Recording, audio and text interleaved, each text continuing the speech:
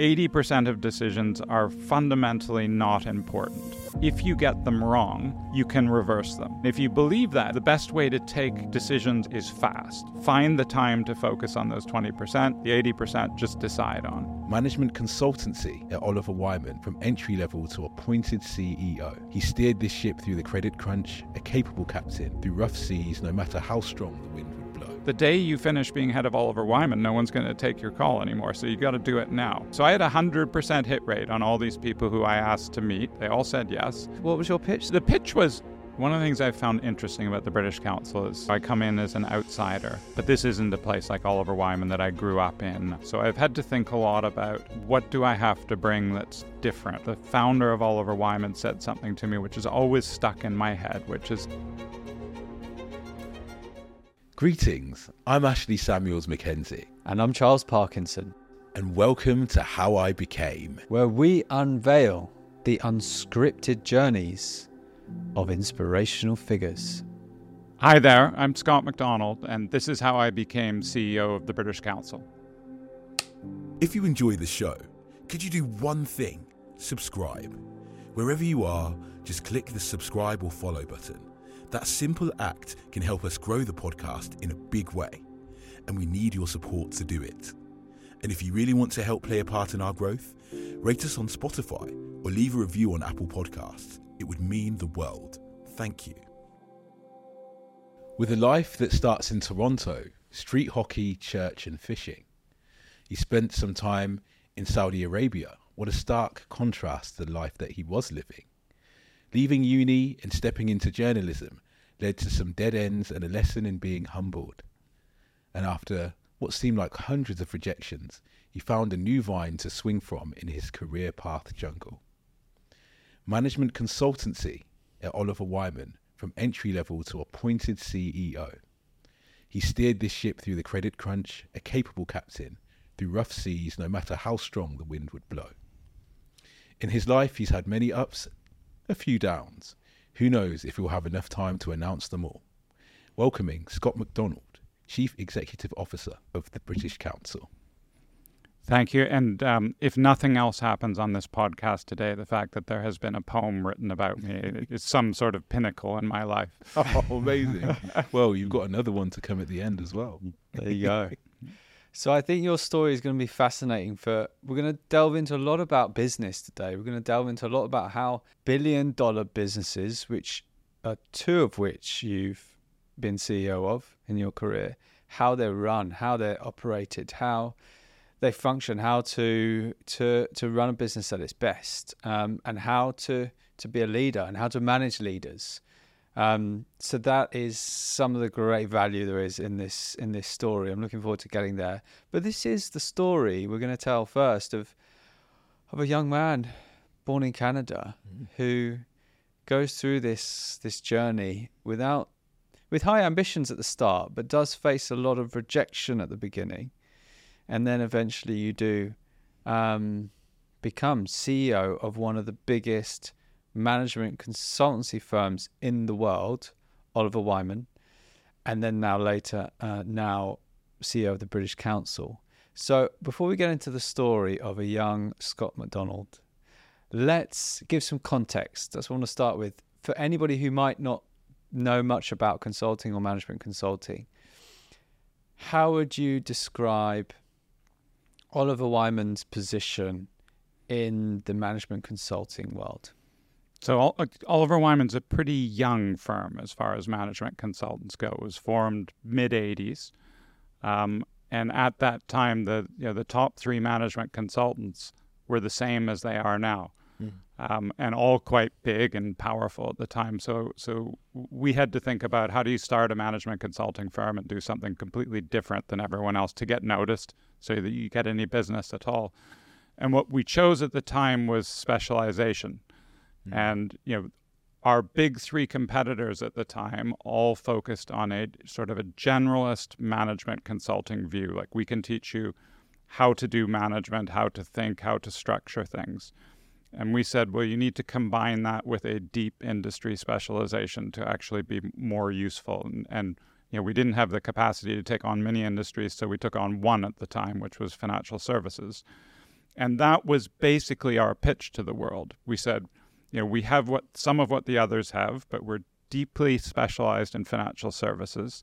And because of that, we'll be a bit more nerdy, we'll be a bit more analytical, we'll focus more on the numbers because we deeply understand the micro and macro economics of that business.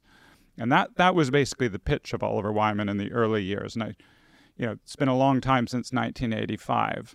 That's when the company began. That's when it began. And so, all of those firms, including Oliver Wyman, have evolved enormously and changed over time.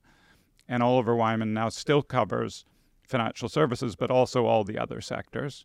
It's developed more of a generalist capability as well, but it still is largely based on specialized coverage of sectors. And again, just to give you context of the scale of businesses you've run, this is a company that in 2023 had reported revenues of $3.1 billion. This is not a small company. It had 50 offices globally, maybe 60, 5,000, 6,000 staff globally, and these were all under your remit. Yeah, that all sounds right. I mean, when I left Oliver Wyman, which was in 2021, that was roughly the shape of Oliver Wyman, what you're describing. I also sat at that time, Oliver Wyman was owned then by an even bigger company called Marsh McLennan. And I sat on the executive team of Marsh McLennan, which had closer to 100,000 people around the world and offices in 100 places. So I had a little bit of the flavor of what it felt like to run something much bigger too. But Oliver Wyman was big enough. Yeah, you were on the executive committee, correct? Of Marsh McLennan, yes. And there, for again context, this is has a turnover of $22.7 billion in 2023. So these are large organizations, and we're really going to delve into your perspectives on how to run great businesses at a large scale. And then again, finally, before we get into the story, British Council. Can you explain what the British Council is to someone who's 10 years old? So the British Council builds trust between people in the UK and in the rest of the world. And the purpose of that trust is to facilitate trade, visits, knowing each other, working together, better alliances, so ultimately more peace and prosperity for both the UK and everywhere else in the world. Now, later on, I'll get into how we do that and why we do that, but that's the purpose. It was formed nearly a century ago. This year is our 90th birthday. Happy birthday. Yeah. Thank you. And with a incredible foresight, I think, by the people who formed it at the time, recognizing that the best way to build trust is often not through government relationships. It's got to be in more of an independent organization that can take a long-term view that cuts through political cycles. I see. And there's 3 areas you focus on: arts and culture, education, and English. That's right. Great. We will get into it. And sorry, just lastly, in terms of this, the numbers associated to the British Council, what is it bringing in per annum? So the British Council it's a different beast than Oliver Wyman or Marsh McLennan, and so we actually have to fund the British Council. So it's a charity officially, is that correct? It is I think it's the UK's biggest charity. Wow. We seem to pop up and down between 1 and 2 occasionally, but who's the two? biggest charity. It's different in different years. Okay. But so we get funding from the government, we get funding from other governments, other partners, and we have 2 big income-generating parts of the British Council, our teaching English and our exams business. So there's about £1 billion in total funding. Every year? Every year. Wow. And we have about 10,000 people, and we operate in 200 countries with a physical presence in 100. And there's how many countries in this world? It can't be many more than 200. Wow.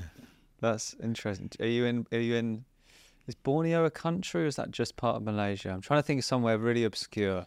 So we're almost everywhere you would imagine. If you were to list off to me like the troubled places in the world today. So Yemen, are we there? Yes. The occupied territories in Palestine, we're there. Myanmar, we're there. North Korea? Ukraine, we're there. We are not in North Korea. Okay, There are a few countries in the world. North Korea would be one. Iran would be one, where the values are so different that it's very difficult for us to operate. But very few.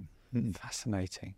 Okay, that's the little story of Oliver Wyman and the British Council.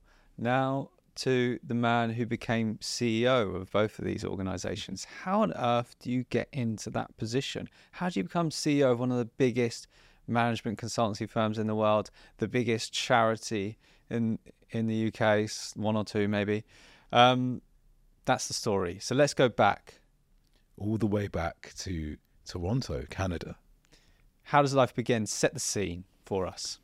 So I think the best way to describe the early me, if you've watched any sort of early Mike Myers movies or movies like that about Canada, imagine a Canadian suburb outside Toronto, growing up with a pretty normal life, I would say.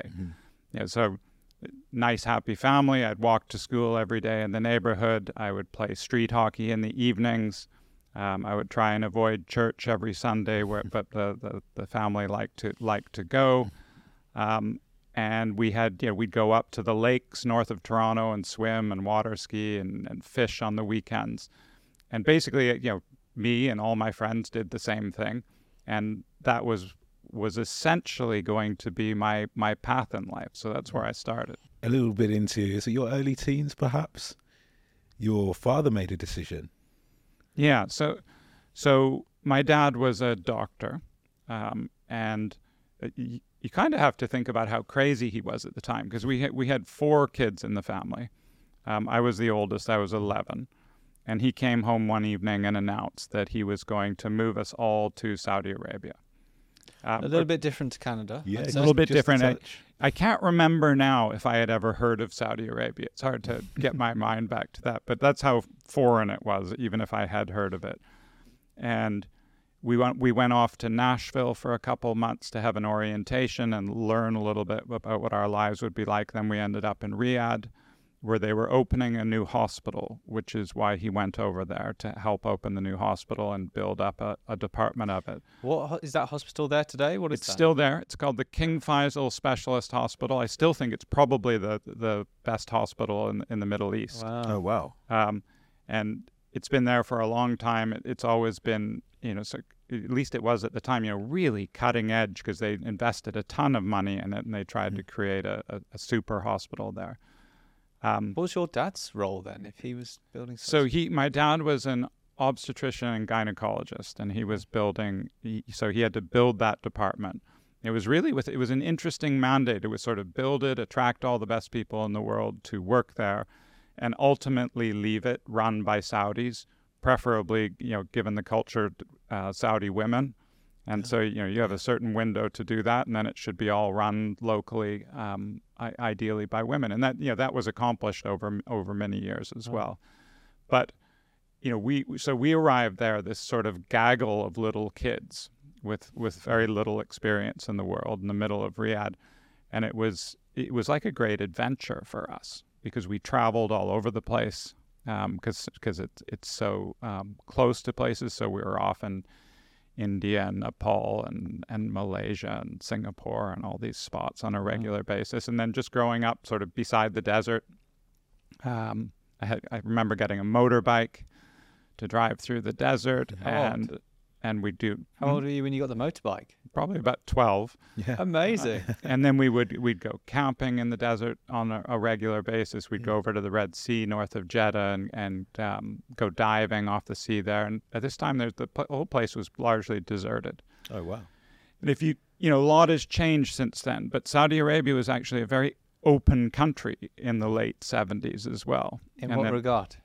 Just, very open to foreigners and very easy to travel around in and easy to do things. Since then, they've been through a variety of cycles. But at that time, it was sort of a wonderfully welcoming place. So you go through this experience in the Middle East and various different countries. You eventually study at university back in Canada, and you get a great degree, and you enter into the world of work, and you find your first career. Yeah, so I finished university. I had a girlfriend at the time, and I went traveling. And we ended up traveling for a long time on remarkably little money from what I can remember. We were away for about 14 months. And I got back, and I had in my mind that the way I would start is to become a journalist. So I was slightly interested in politics, slightly interested in journalism. So I joined a kind of political magazine. It was called The Idler in Toronto. Nothing to do with the Idler that exists in the UK, but interesting place. We had our offices above a pub. Once or twice a week in the pub, we used to have famous people in, ranging from the prime minister to famous writers, and we'd have these intellectual debates over lots of drinks, and it was a wonderful experience. I liked it. It didn't fit particularly well with my skills. I'm not a naturally gifted writer. I didn't have a long sort of pedigree in politics. So I found sort of niches, good ways to help out, and I was enjoying it. I quite liked the life. But like most magazines, and I don't think things have changed in the last 30 or 40 years, we barely made enough money to survive. And at the end of each month, we sat down at the table with the 8 or 10 of us that worked there and sort of divvied up the money we had for everyone. And the amount I typically got was about $100 or $200, which was not enough to live. So I did that. After 6 or 9 months, I thought, well, I've got to do something else. This doesn't work. So let me look at, what I did in university was economics and finance. Let me go into that world and sort of put myself on a more stable financial basis. And just cover, which university did you go to? I went to McGill in Montreal. Okay.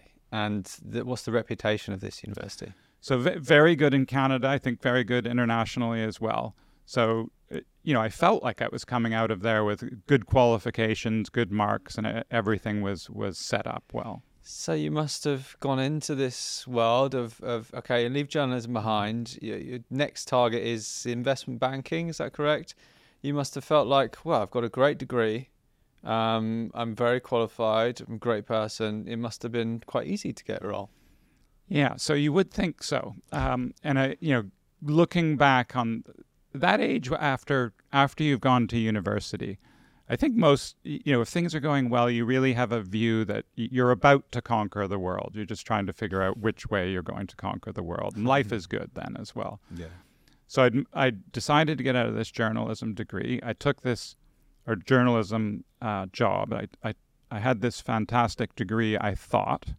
And like everyone at that age too, I thought I was rather charming. So I thought I'd do well in interview. So I went out and started applying for jobs. And I hadn't even really specified investment banking. I was looking quite broadly. It could be banking, it could be investment banking, it could have been asset management, it could have been private equity, that whole suite of things. Yeah. And I started firing out applications, and I found I had a wave of rejections. I must have had 50 rejections with no interviews. Wow.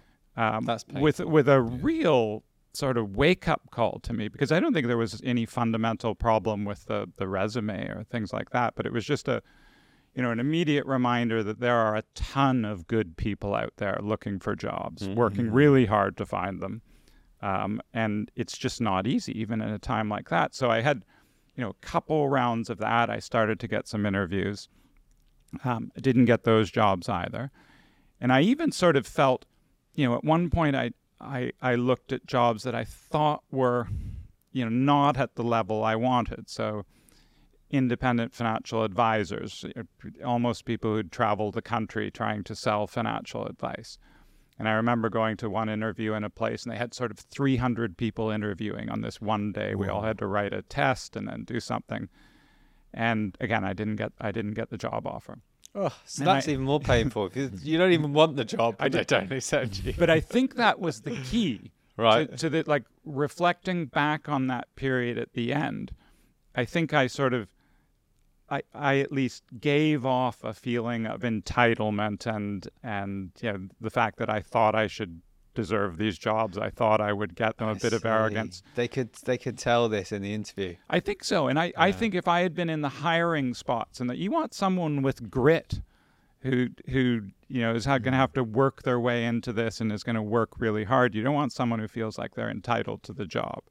So, that period did end. I got a really good job at the end of it, but it stuck with me for a long time. Just how painful it was not to find something. A bit of readjustment of my own brain then to say, get your expectations right, tone down any arrogance you have in there, and move on. So you recover from these things, but they're good lessons.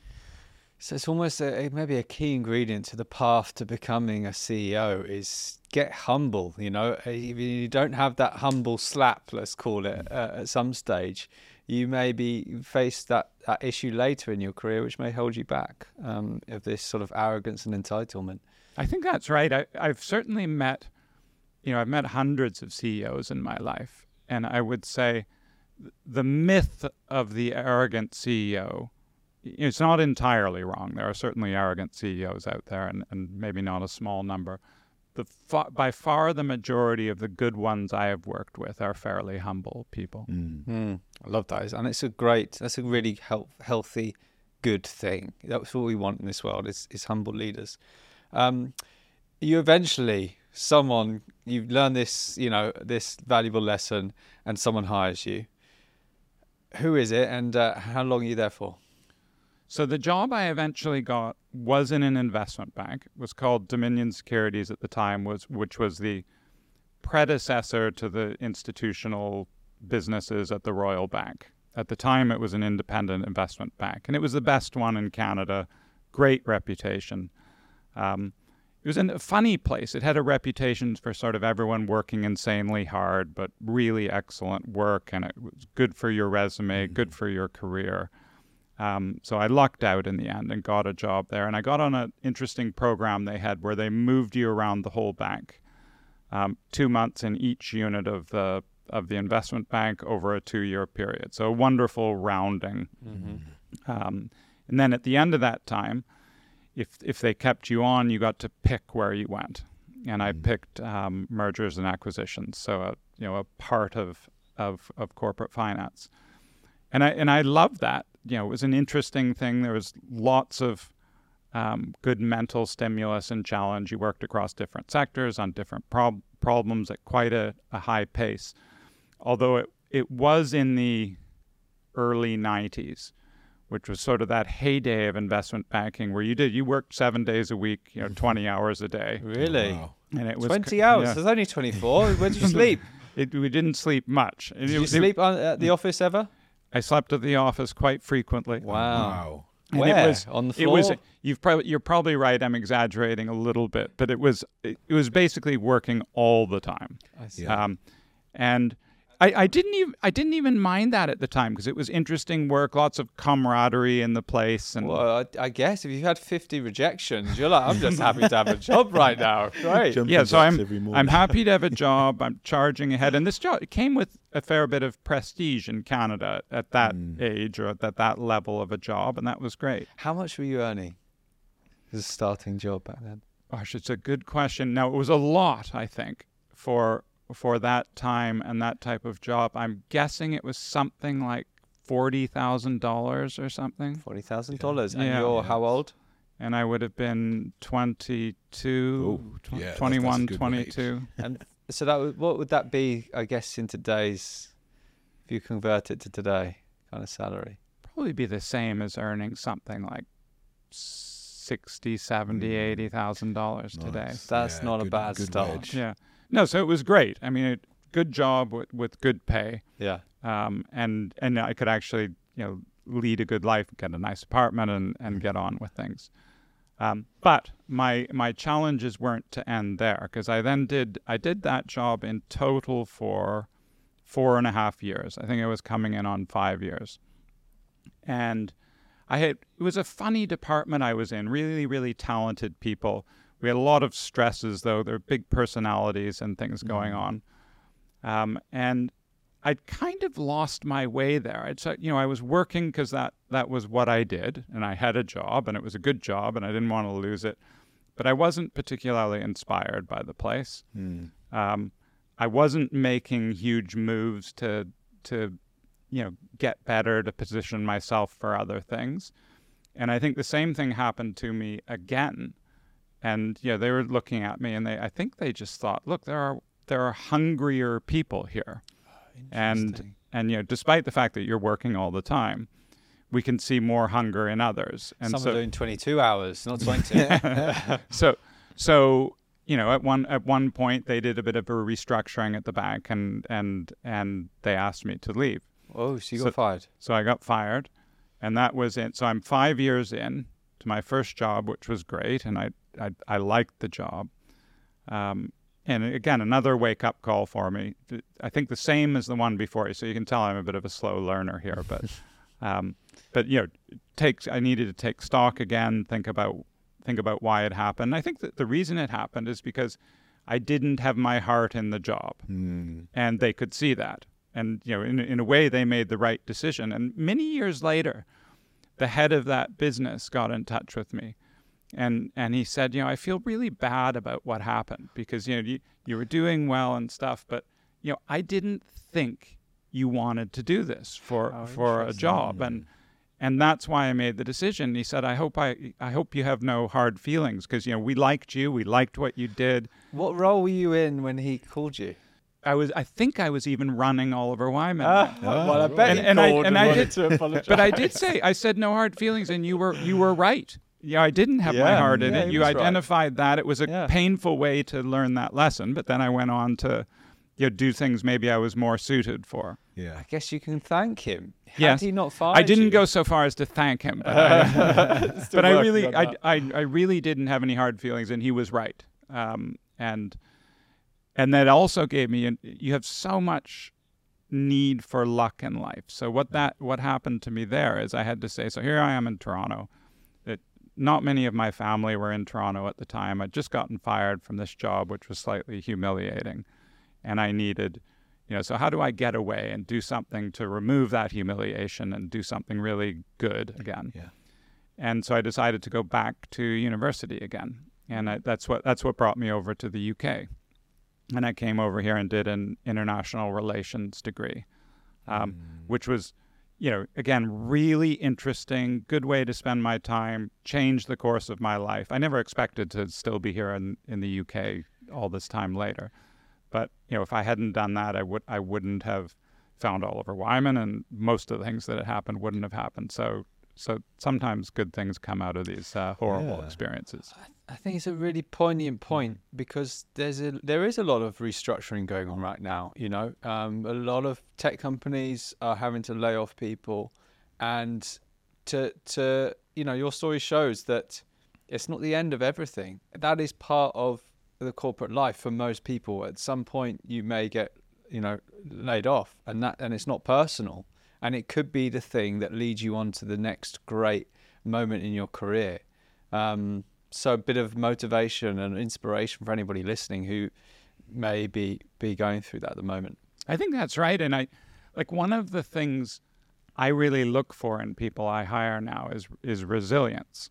And these things teach you, I'm not going to claim for a second that I have had a hard life in any way. I've actually had, a remarkably easy life. But even these small little failures you have along the way build resilience in. And that's what we're really looking for with people you work with. You want them to be able to bounce back from things and learn and get better. So we get on to the beginning of your Oliver Wyman journey to the top, to become not even CEO, but group CEO of companies within the group. But at this point, this is not Oliver Wyman we know today, the multi-billion turnover company with 6,000 staff, 60 offices. How many staff are there in 1995? So the company I joined at that point had 2 offices. The headquarters was in New York, where I think there were about 30 people at the time. And I joined the London office, which had about 19 people. So, for those of your listeners today who are sort of in small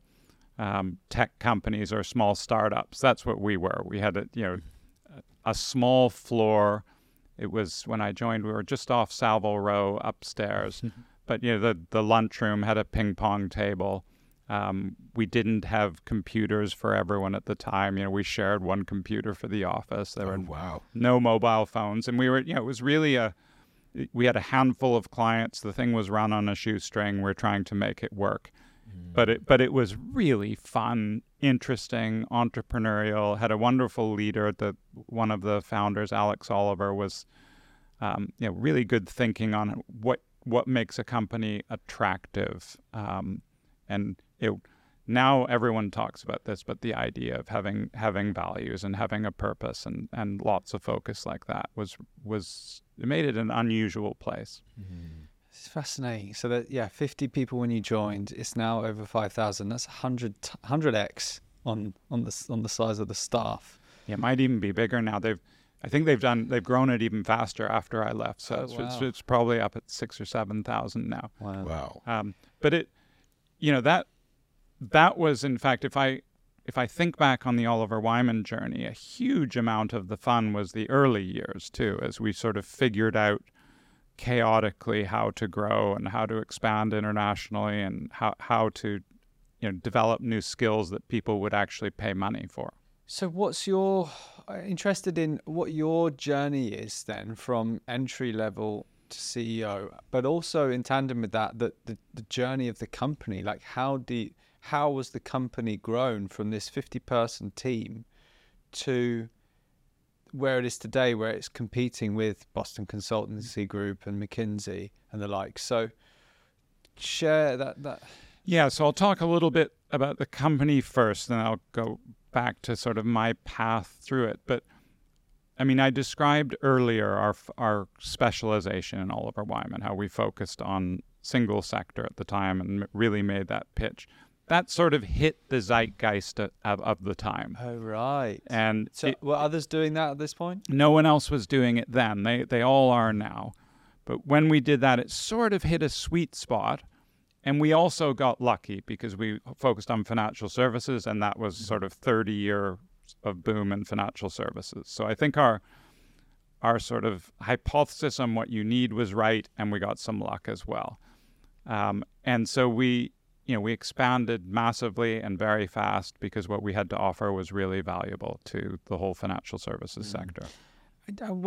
When it was growing fast, are they reporting the numbers and are you aware of like how quickly the company is growing revenue wise? And what was that growth like? How much were they turning over when you joined, and how quickly was that growing? Yeah, so I think when I joined, they were probably turning over something like 30 million a year. Okay. And it would double or triple every year, and really, and go very quickly. It was a private company at the time, so they didn't have to publicly disclose anything, but internally that was all shared, so we knew it was growing. And we had one of the interesting things the guys did at the time was all of our pay was directly linked to the success of the company. I mean, not totally untraditional for small companies, but nice. But every year we'd have a bonus announcement. It was the same bonus for everyone in the company in percentage terms. Right. And, that could range from, in a bad year, it could be 30% of your salary. In a good year, it could be 100% of your salary. And we'd all wait for the announcements on the day. That's great. So, numbers-wise, what are we talking? What would your bonus be back then?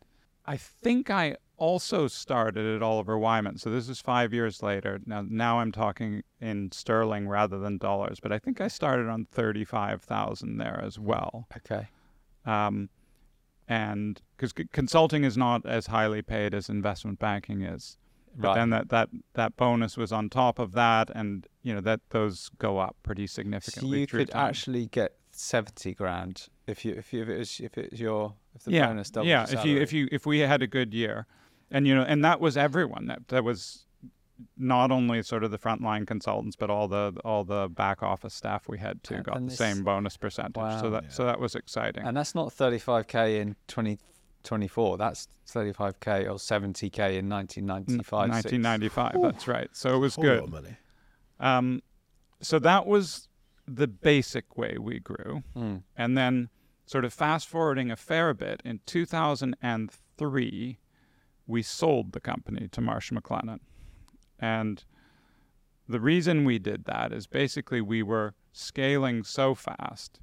We needed more financial muscle to grow. We wanted to expand into many other sectors. We wanted to expand into many other countries. And we wanted to, at the same time, we wanted to reduce risk as well, the personal risk to everyone. So we sold to them, which was, hotly debated and contested internally, and some people loved the idea, some people hated the idea. What side of the fence were you on? So at the time, I was a very junior partner, and I was against.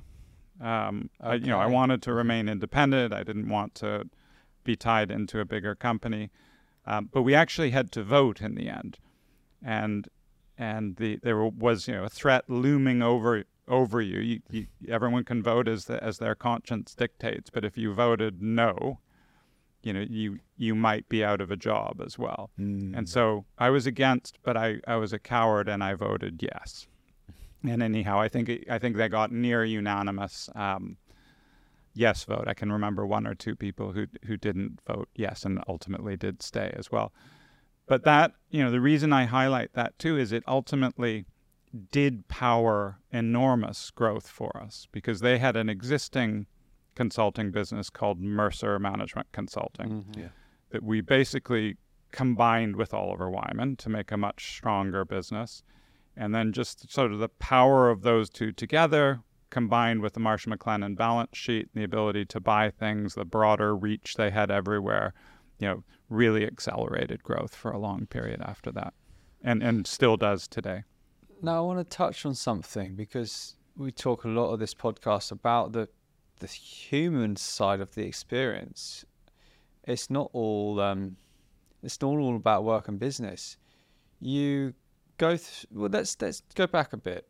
You meet a very special person when you're at Oliver Wyman through a friend who worked at Oliver Wyman. Do you remember the first day you met? Yes, I remember. So I believe you're talking about my wife, who I'm still married to. That is correct. And I met her through a friend at Oliver Wyman, and I remember going out to, we went out to a bar with a whole gang of people, and I had another girlfriend at this time who was with me. Oh. So I met her, and I sort of noted in my mind that I really liked her. She was lovely. But just because you get chatting? Just chatting and talking about various things. And then, but, that wasn't to be then. And it was only another year later I met her again. Oh, wow. When I didn't have a girlfriend. She didn't have a boyfriend. And where did you meet her again? Then I met her, I think I had a party that she came to with that same friend. Was that orchestrated? Did you have a little plan going on here? Probably orchestrated. And then, that it was wonderful for me, because I adored her at the time. I still adore her, but it was a great stabilizing point in my life, because How old were you at this point? It's a good question. I think I was about 30. 30. Okay. Yeah, no, maybe even 32 or so. Right. So quite a late, maybe a late marrier by most standards. But it kind of is nice if you have a really good relationship like that. It stabilizes your personal life, so you can really devote time to your job. And I got very the match was great, because I had these jobs that took a lot of time. She's a writer and writes novels and nonfiction books. That means, though, she has an unbelievable flexibility, so she can work wherever and whenever she needs to. So it was a nice match for me. And I often look to friends who have partners where they have less of a nice match. They're either they both have too much to do, or something similar, which is much harder to manage, I think. And what was your courting journey like? When did you eventually propose? How long? So it was all very fast. I think we moved in together after 6 months. Okay. And then in another 6 months after that, I took her to Canada to take her on a camping trip to test her out, see whether she was any good at nature. Nice. And then proposed to her there, and that was that. So paint the scene. What happened? Did you So I took. boat You out want to the hear middle the of the really lake? romantic? bit? Yeah, Okay. let's do it. Of course. So I took her on a boat ride. I took her first of all canoeing, Okay. where she twisted her ankle because I told her wearing flip-flops was okay, and it didn't work out for her. Oh dear. But then I put her in a boat. I took her to a waterfall, and romantic. I produced oysters. And I should have had wine, but I had to drive the boat, so I had oysters and coffee, and proposed to her by waterfall. Oh, that's lovely. Come on with this. Not I bad. think that Probably deserves a round of applause. most romantic thing I've ever done. I haven't replicated it since then. Love that. Yeah. Well, you should. You know what? It's 14th of February next week. No? So, It's my 25th anniversary this year, end of May, so I'll have to come up with something good then. You do what most couples do. You get married and you go to have children. What happens next? We got married. We were sort of charging on in life. Things were going very well. I think we both come from big families. Both had 4 kids in the family, Wow. and so our intent was to have a big Oh, family. really? So you wanted 4 kids, maybe? We wanted lots of kids. 4, 5, 6, maybe. Yeah. Have to ask Julia how many. But so charged ahead, not really recognizing that we were in our mid-30s by this point. And so charged ahead, and it proved much harder than we thought it was going to be. Unfortunately, we had sort of miscarriage after miscarriage after miscarriage through that period. And there was a multiple year period where we just could not seem to get it right, and very, very tough on Julia. And I did what I could to support her. And then, at the end of the period, I can't, in fact, I think I've blurred it out in my mind now. I can't remember exactly how long it was. At the end, we did get lucky again. And I have a daughter now who's named Ines. She's 19. So it eventually worked. We got 1, not 4, but she's a pretty special one. So that's okay. Reflecting on the journey through these miscarriages, what do you think are the key lessons that you took from that could help someone else that has gone through this too? The main lesson for me is particularly as a man, you have to recognize sort of the profound physical and mental trauma this causes for women, and I do think the pain they suffer is many, many multiples what the man suffers, and that requires care, support, focus. That's the main lesson, I think. Just describe that moment when after years of very sad miscarriages, to be there on that day. I assume you're there. Be there on that day when she was born. Yes, I was in there with all the gore and stuff that happens. But no, it was fantastic, and a wonderful experience, a wonderful relief. Although I think that experience is so good for anyone. I'm not sure ours was any better. Maybe it's combined with relief, but I mean, it's a great joy to see a being created and see them start to form themselves. Just briefly, what's she doing today then? She's 19, did you say? She's 19. She's studying screenwriting in the south of London. She's never been particularly on the traditional path. She didn't do A-levels. She did an acting course, and then she sort of is now supplementing the acting course with screenwriting. I think ultimately her goal is to write, direct, and act in movies. So that's how it goes these days. She should have come today. Come to the shoot. She'd be more entertaining than me. So back to your story. So by the time you have your daughter, what year is that? So she was born in 2004. That would make sense, yeah. And your role is at this point? Yeah, so I started at Oliver Wyman in 95. I sort of worked my way through the consulting ranks. I got promoted to being a partner relatively quickly. A traditional path at a consulting firm would be 10 years. Oliver Wyman, we were always faster. That was one of the things we tried to promote. And I joined more senior than most of the people there. So while I had to start at the very bottom, I think I got promoted in 2000. So I'd been there for for 6 years. So you were elected partner in 2000? So I got elected partner in 2000, and then partner in these places has its own whole series of ranks. So you start to learn your craft as a partner. Yeah, what is that? So for people who don't quite understand the structures of a management consultancy, what does being elected as a partner mean? So if you think about like the way a management consultancy is structured, someone has to go out, find potential clients, find people who have problems that you think you have the skills, capability, and people to help solve. Mm-hmm. Then they've got to negotiate with them and agree how we're going to do that, agree to get them to pay for it, and structure how we're going to actually solve it. Mm-hmm.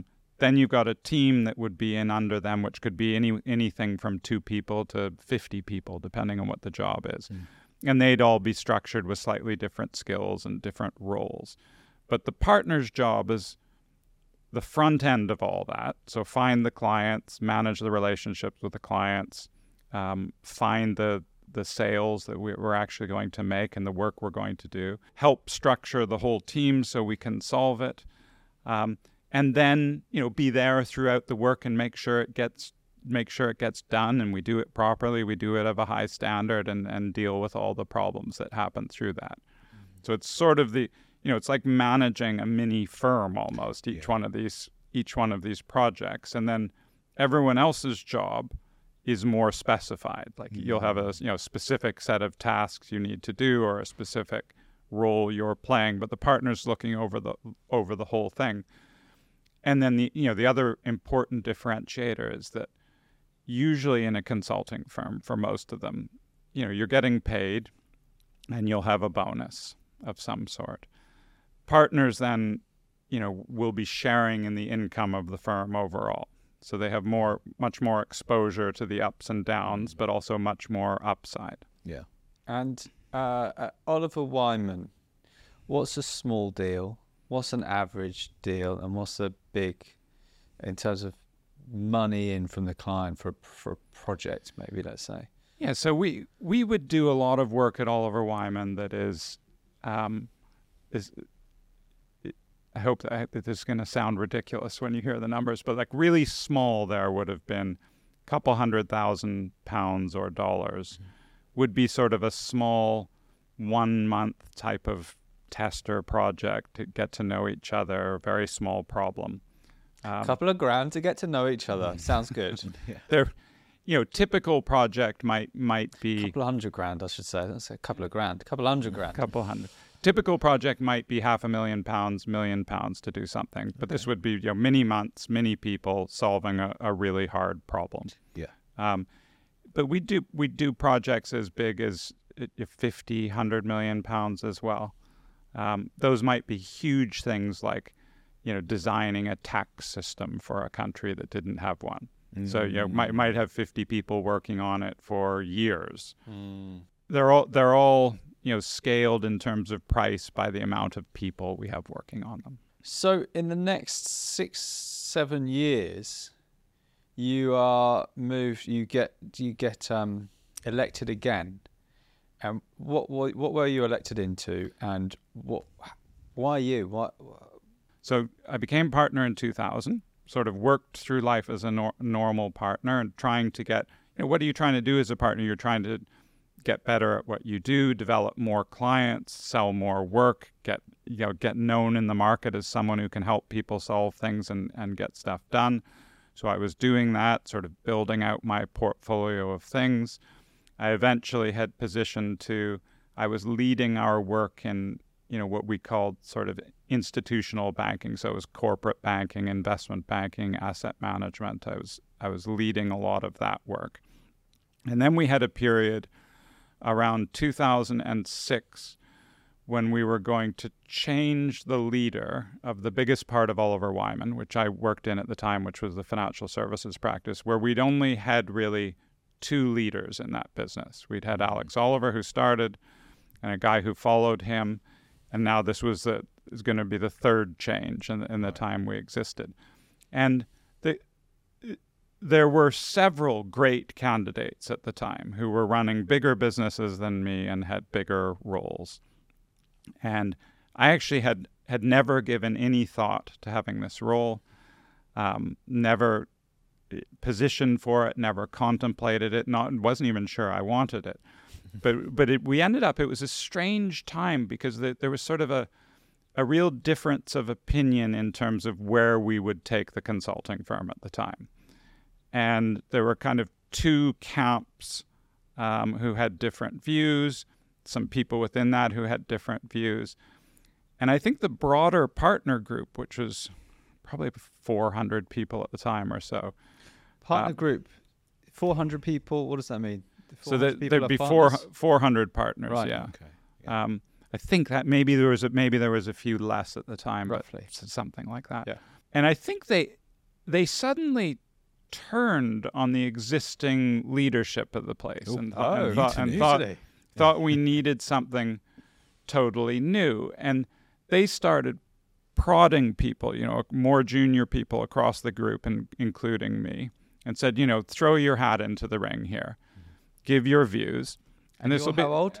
This would have been 2006, so that's like 20 years ago. So I was like late 30s. Late 30s. Yeah. Okay. They said, throw your hat into the ring, share your ideas, and this will be good for your career. Everyone will see you and hear some more ideas. And I did that. And so you did it not thinking you'd get it or really wanted I didn't think I'd get it, and I hadn't really planned to get it. And then I won the vote. Wow. Nice. So who votes? So that's all the partners vote. Right. Okay. Landslide or? I'm not sure they ever revealed whether it was tight or not. Yeah. But, so I was chosen. The partners had decided that I would run that part of the business. And what does that mean? So that was 70% of the company's revenue? It's about 70% of Oliver Wyman at the time. Okay. And which is the largest percentage, obviously. Yeah. And what it meant for me was suddenly I had shifted from being, I knew by this point how to be a partner. I knew how to go out and find clients and how to do projects and how to do things that I thought were useful for people. Suddenly I had a very different job. It's like now your job is to run the consulting firm and think about the system we have and make everyone more productive rather than, we have lots of people out there trying to sell work and do projects and stuff. That's not your job anymore. Your job is to make us all productive through thinking about, what direction are we going? What type of products and services are we going to have? How do we organize? And I think it's this was my first taste of the really hard leap you make when you move from, especially in the professions, if it's something like banking or consulting or many of the other professions. You've trained at this, you're really good at it, you know how to do it, you know the model. Then all of a sudden you have a different job, and they've given you that because you were good at this. So suddenly you're the CEO or you're the managing partner, as I was, of financial services, and everyone assumes you will also be good at that. Yeah. And are you thinking, oh my gosh, I don't know how to do this. I've never done this before. What? Yes, I was thinking all of that stuff, and was quite terrified. The nice thing is, in a consulting firm at least, so this was good early training for me. I mean, no one in a consulting firm thinks of the CEO as the way you do in a typical corporation. Like, here's someone magnificent sitting here who gets to make all the decisions and we will all follow. The consulting firm, grudgingly has given you a role that they're all watching very closely and helping you with, and they all think they could do the job if they focused on it as well. But it means you get enormous support from across the group. You get lots of good input, lots of good guidance, more feedback than you would ever want on things that you're doing well and not well. So it's a great treadmill of constant development. So when you're thinking, oh my gosh, I don't know what to do, what do you do? So someone can learn if they're ever in that position or in that position now, they take on a big new role where they go up to, new. What did you do? You get tons of input. So they would like, okay, day one, we'll help you. This is what you do today, or are you going out to get that input? So I'm going out to get it from all the people who'd done that job before. What kind of questions are you asking them? I'm asking them, how would they approach it? How would they think about the team? What are the things they would focus on? You get all sorts of consultants of a different type that pop up and say, like, you need a 100-day plan, and here's what you need. I'm not sure I did need that, but I've heard that before. Yeah, we've heard that a few times. The classic. But in effect, you do have to form. What is your plan? How are you going to spend your time? What are you going to do? And how are you going to start to? Because to be effective, you need credibility in these roles. So how are you going to start to build credibility? And then, did you speak to your father about advice around this? So my dad was sort of my main advisor in my life, and so he would have been heavily consulted, on most of this stuff. Unfortunately, he was right around this period. I don't remember the exact year, but I was in this role when we had the financial crisis, if you remember, when Lehman Brothers folded. Well, just set the scene for this, because it's quite unique, isn't it? How you were told and where you were. Yes. So I'd been in the Oliver Wyman role for some time. The financial industry is about to melt down. It's possible, hopefully not likely, but it's possible we go bankrupt because of this. Banks are going bankrupt all around us. Everyone's in a panic. Our work for the short term is dried up. We need to organize so that we can be useful for the industry as fast as we can. So you should be in the office and amongst it, sleeping in the office, just managing the situation, no? Yeah. Yes. Now, right in the midst of this, I'd basically taken on this role, the bigger role. We had the financial markets were melting down at this point, although hadn't fully melted down. No one quite knew what was happening.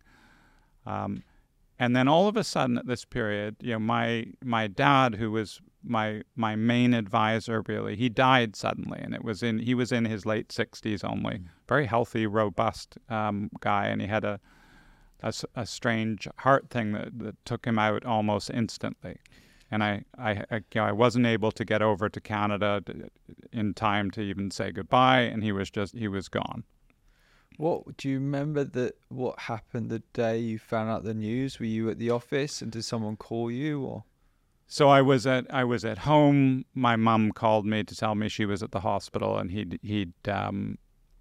can't remember. I think they were trying to get him in for the operation. They couldn't even get him to the operating room at all. It all happened so quickly. And then she said to you that. And she said he died, and I was actually at home, and I just remember feeling unbelievably sort of bereft at this point, because it was a mix of, I don't know how many people have this relationship with their dads, but it was a mix, main advisor, best friend, someone I talked to about most things.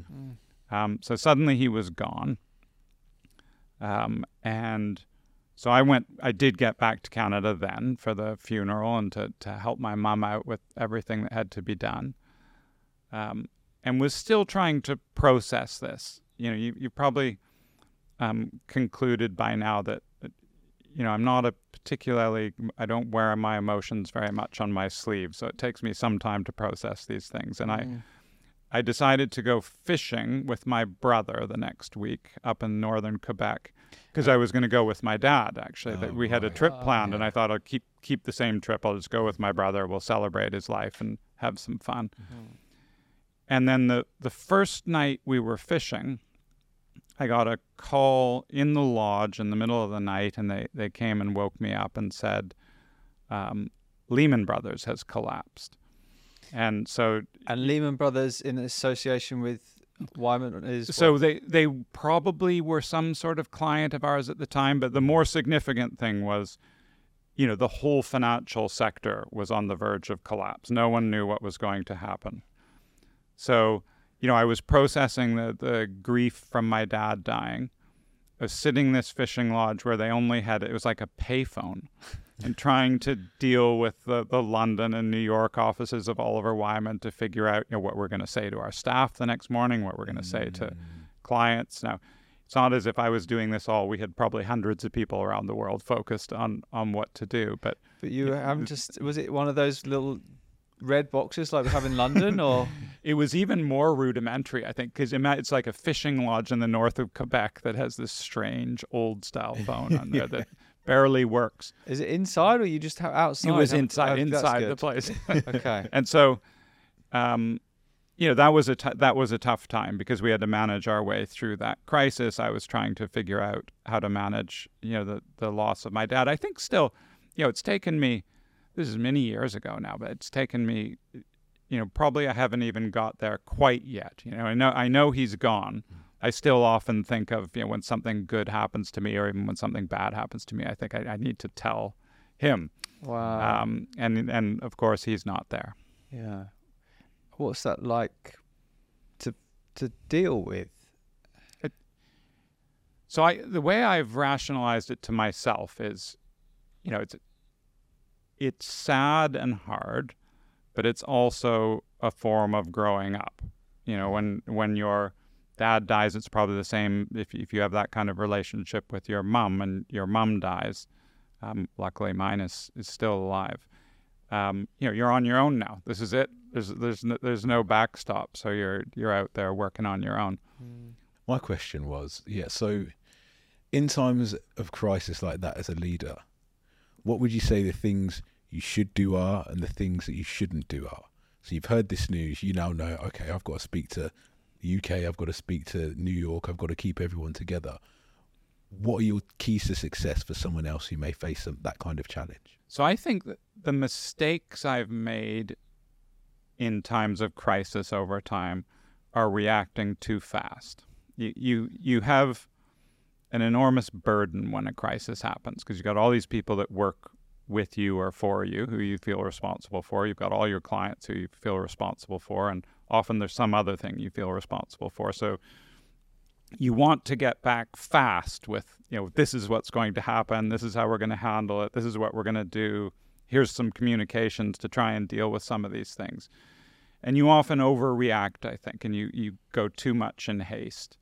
And I think what I've gotten better at over time is just a little more patience to say, let's really think this through. Let's get it right. I know everyone wants to hear something within 1 hour, but I'm going to be able to give them something a lot better after 24 hours. But it takes some, I think, maturity and practice to get there, because you get a lot of people saying to you, you got to get something out, in the next hour. We had some interesting advice from Craig Spence, who's chief brand officer for the International Paralympic Committee. And he was there when Oscar Pistorius shot and killed his wife. And his advice, so that was the crisis they had to deal with, he was the poster boy for the Paralympics. His advice was take up as much of the news space as possible. Otherwise, someone's going to fill that space, and it's good to get out there. And they did 50 interviews in a period of 72 hours or something, just to make sure that it was their voice that was being heard and not somebody else's, which is an interesting take on it. Which strikes me as definitely, I haven't had too many crises that have required media work like that. I see. And I don't think I'm much of an expert on the media, but it feels like good advice. Hopefully you won't need it. Yeah. I'm just wondering, as you say it, how much that applies to because you have a bit of the same thing internally. If you're not commenting, lots of people are commenting on what's going on. But I still think what I've learned is just a little bit slower on that to get your message better formed. So the point at which you become CEO, is this 2012, president of Oliver Wyman, or? Yeah, so that would be 2012. You're named president. Is that the same as CEO? It was same, yeah. So this was a slightly different thing. So at this point, we're owned by Marsh McLennan. Okay. And the CEO of Oliver Wyman actually, I'll tell you how I became president and CEO too. So the CEO of Oliver Wyman was the person who ran the consulting group. So the old Oliver Wyman, everything that was left of Mercer Management Consulting, and we had some other businesses, a branding firm called Lippincott, an economic consulting firm called Nira, and a few other bits and bobs. And so that role was sort of running that group and sitting on the executive committee of Marsh McLennan. That's what it came with. First meeting I went to at Marsh McLennan, I was looking at everyone's titles, and everyone else was president and CEO of their unit. President, CEO of Marsh, president, CEO of Mercer, president, CEO of Guy Carpenter, and I was CEO of Oliver Wyman. Oh, you were like, where's the P? And I said, why am I not CEO and president? And I was. If you don't ask, you don't get at every level. So, but that was 2014, right? When you became Group CEO. Is that when you became Group CEO, or you were on the Oh no, I think they're the same. That it was 2012 when I became Group CEO. Basically, it was the same thing. There was not two different things. I see. Okay. So why you? Why did they choose you to be CEO of one of the biggest management consultancy firms in the world? So at this point, I had more of a natural path and some more, an obvious route, because that previous job had put me in the position of running the biggest part of Oliver Wyman by some margin compared to everything else. So I already had a fair amount of profile in the Oliver Wyman group, group management team. I mean, you've been there almost 20 years at this point. I've got 15. 15, yeah. I've been there 15 years, so I'm well known, and so the positioning is good because people can look and see what's happened with the business, how it's gone. But it was by no means certain, and there were several other people, in contention for the role. Many of whom are just absolutely remarkable people and could have done it, no doubt. And during that period, is it get a bit icy when you chat to them? Is it a bit? Yeah, I found it quite stressful because I just didn't know what was going to happen. You maintain you've been working together with these people for many, many years, so there's cordial relationships. But there's strong competition at that point. And unlike the previous job, this was a job I did want. I did want. I thought I had, reasonable claim to be in contention for it amongst the others, although, it was clear to me that the others were also really, really good. And so it was going to be more than just a measurement of who had done best. Someone had to think about what was needed, what's the fit, still what did the partners want, and then all the stuff you just can't really predict will happen. What do the times need? So you get the role. They obviously liked your pitch. What was your pitch? I think I can't really remember the whole pitch at the time. Do you have advice if someone is going for that step up? They maybe have a head of department, director, or maybe they're in the C-suite and they want that next step up to the C-suite or to CEO. What's your advice on how to present for the people above to say, yeah, should be you? I think you need to have a clear and concise plan with a handful of things that you're going to do. Not too many. Not too many, rather than commenting on, all of the hundreds of things that do need to be done, probably. Should be more straws in the kitchen. Yeah. Don't go to that level. There's probably no more science to the answer to that question than just like, how do you do a marketing pitch? You've got to focus in on what you can do, what your strengths are, but what are the main things you will focus on? Yeah. I see. And realize who you're speaking to. By that point, you're speaking to board members, lots of people who've done it before.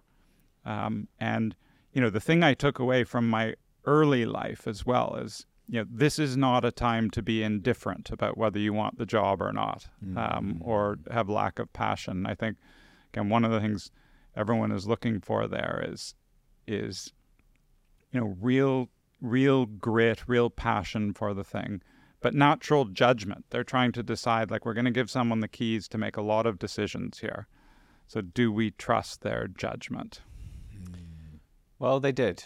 And Yes. you were named as president and CEO and finally president as well. What did you do?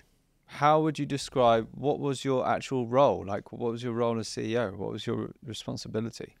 So You so even more so than the previous job, you ended up stepping, away from the core business Yeah. and focusing on structure and systems. So I had some big things to do still about bringing all of Oliver Wyman together. What does that mean? So we still had bits of Mercer, bits of Oliver Wyman, all those other places I mentioned. They operated largely independently. So how did we bring them together, make it a stronger operation that people were still happy to work for? The other thing you got to remember in management consulting, it's quite a unique business because it's like almost like running a baseball team. You have all these free agents who are highly talented.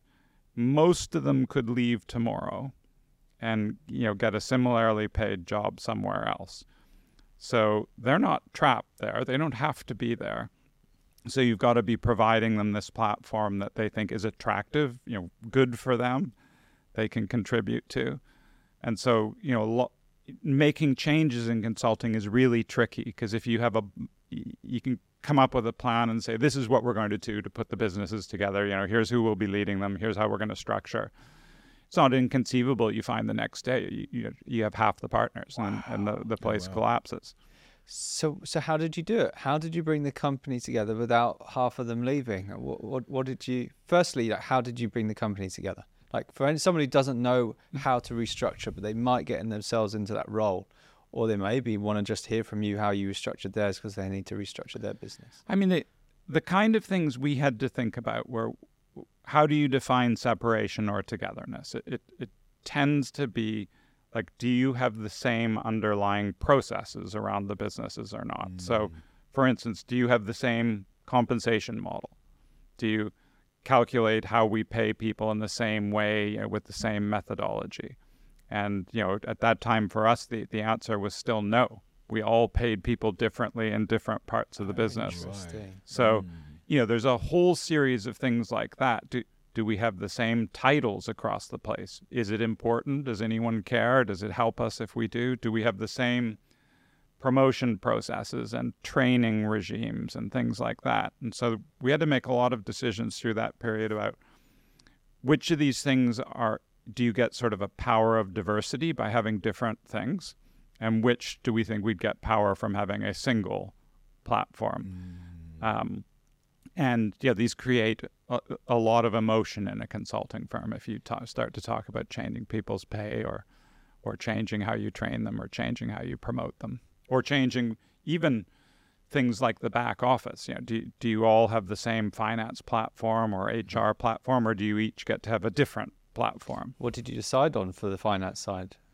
So for almost all of the back office things, we put one platform into place. What platform did you use? Oh gosh, that's more technology than I know. Okay.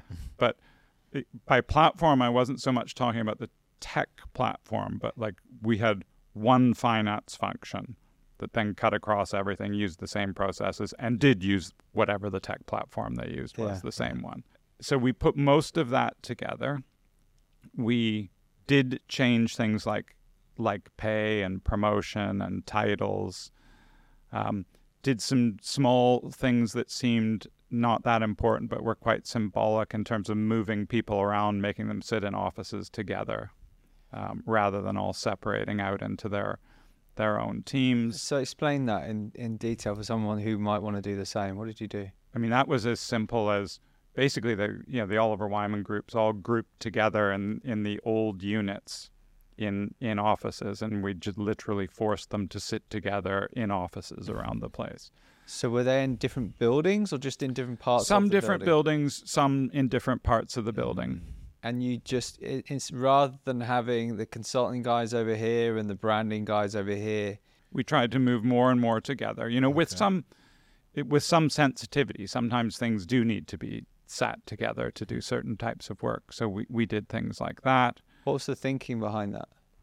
It was just to get I think if people don't know each other, they demonize each other. And it's very easy to sit in a room of 10 of your gang and demonize the other gang. It becomes tribal, doesn't Yeah, it? and if you actually know them and get to know them and understand what their families are doing and the challenges they're facing, then they become human and you don't demonize them anymore. I think it's as He's all simple right, as that Scott, actually. I had lunch with him. He's okay. That kind of thing happens. And if you think of that like playing out hundreds of times every day, it can have a big impact. Yeah, fostering cohesion.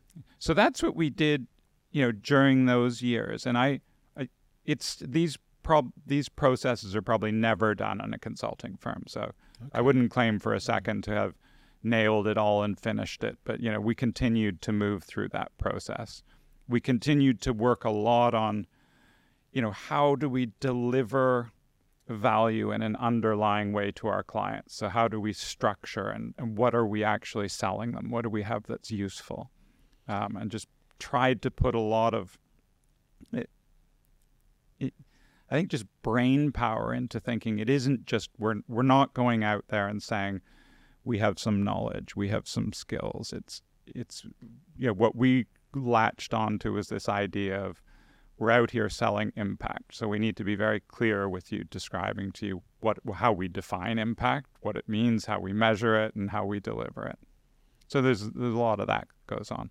Could you take us through your strategic plan that you had at Oliver Wyman and how you were able to align some of your long-term goals with some of the shorter-term things that had to happen? I do think one of the challenges, the more senior you get, is like one of the big things on your plate is align the short term with the long term and make sure they both work. And so what we were always thinking about at Oliver Wyman was, where are we going over a 5 or 10 year period in terms of design? The design of what our offer is, how we're organized, but how are we going to deliver the short-term economics that we need to pay people to satisfy our shareholders?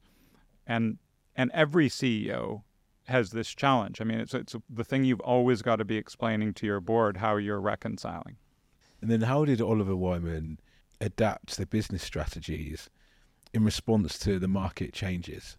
I think consulting is a little different than other businesses because you're selling a service that constantly adapts.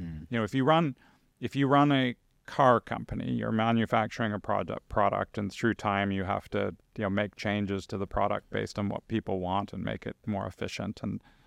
And that's one, like this whole manufacturing mindset is one. Consulting is a real service mindset in that we're constantly having to monitor what our clients are doing and what they need and what's considered a sophisticated need and what's not. So during my time in consulting over the 25 years, I mean, it's quite shocking when I think about how the value had changed. When I started, the fact that we could do, high-level mathematical, statistical modeling and do a lot of analysis was hugely valued from consultants. And that wasn't in the business world. Typical business people didn't know how to do that or didn't know how to do it very well.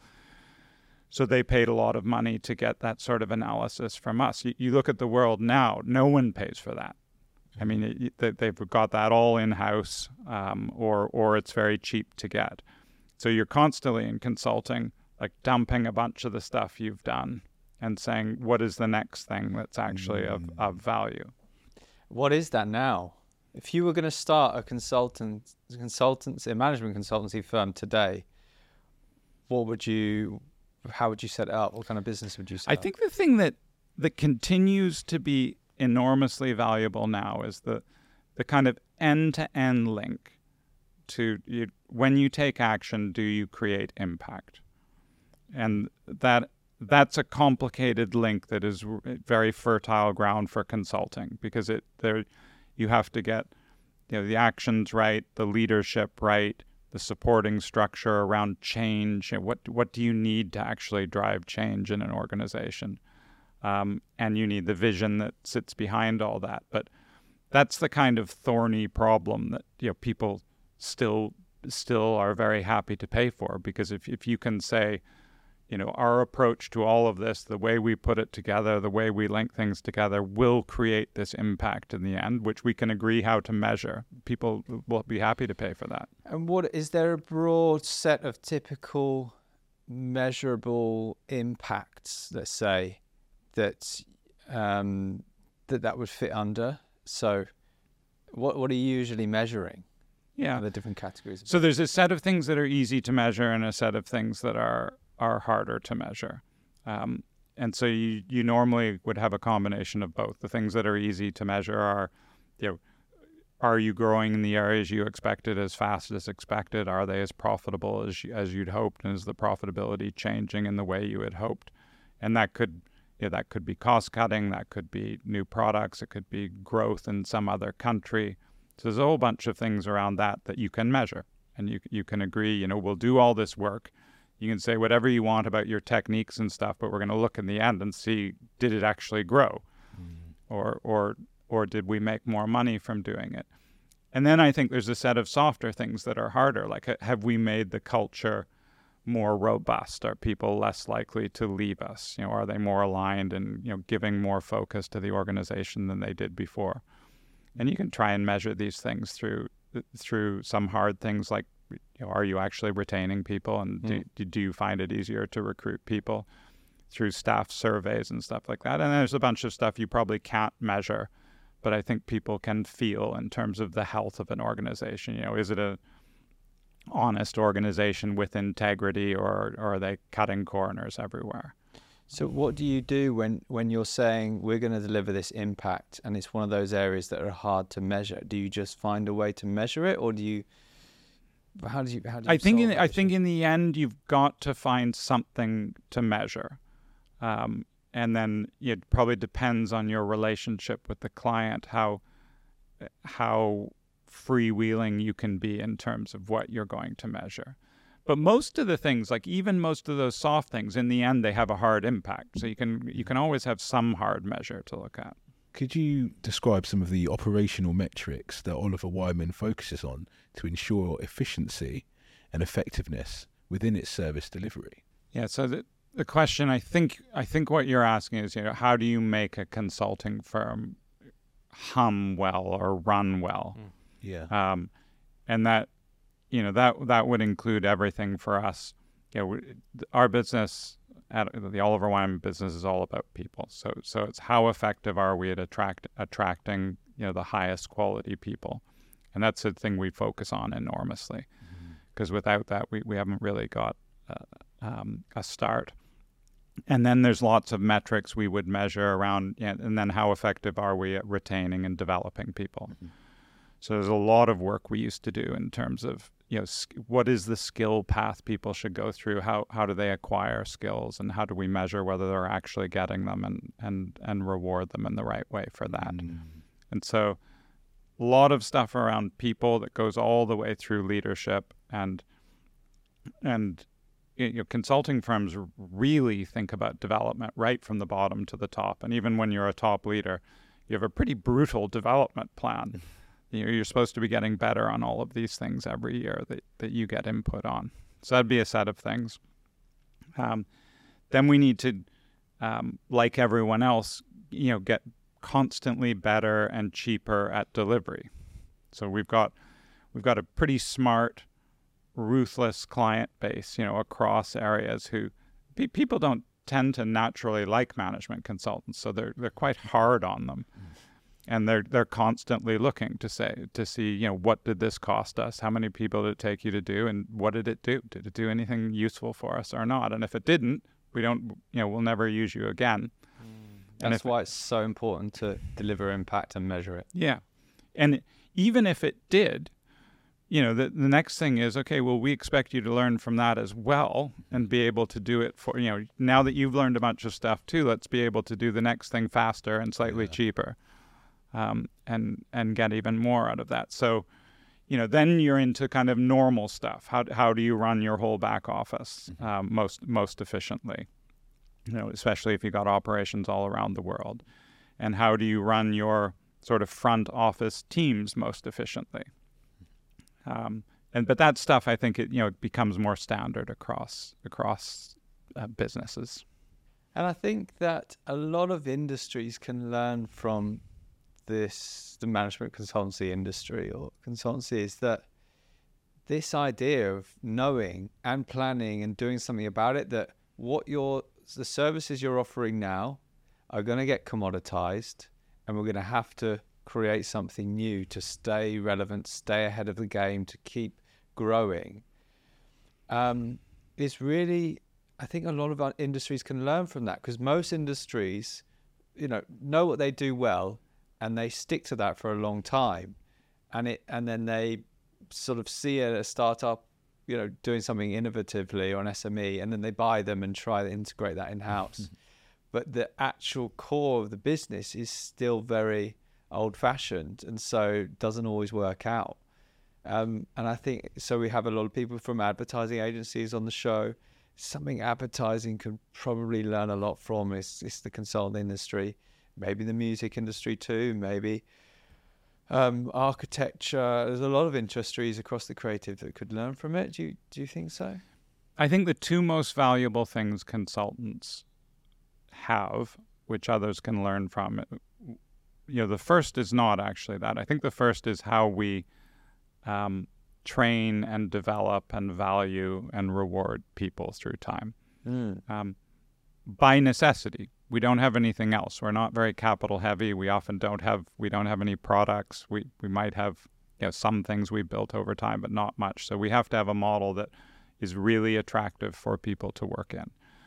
So we spend a ton of time in that industry thinking about the best ways to develop people, the best ways to treat people, the best ways to get the best out of them.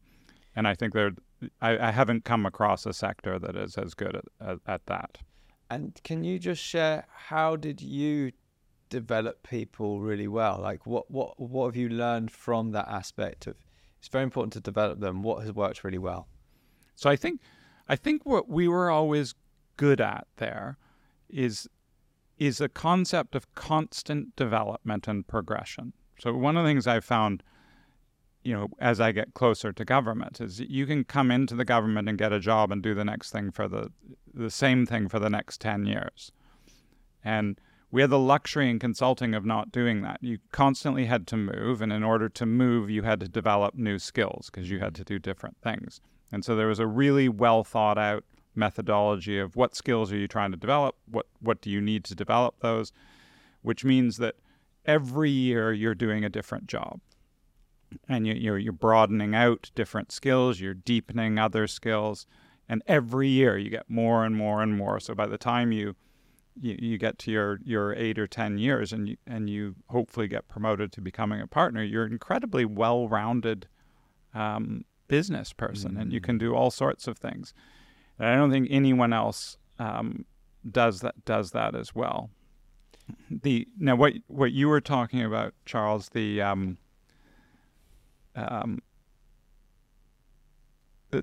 I don't think we're quite as good. We are good at reinventing ourselves in the consulting world. I think there's other industries that are also good at that. You mentioned advertising or a place like that. I think we also have stuff to teach people, but they're probably good at it naturally as well. I mean, that world turns over like crazy. So it's probably a more service industry phenomena. See.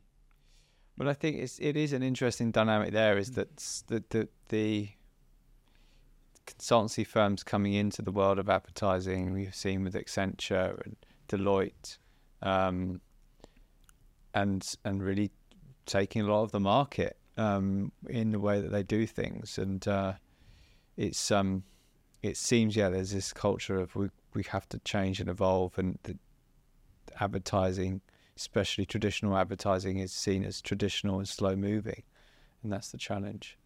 I think one of the things I always found interesting about consulting too is that because you have no products, you have nothing, so you get very quick feedback on whether what you're having, what you have, is good. Yeah.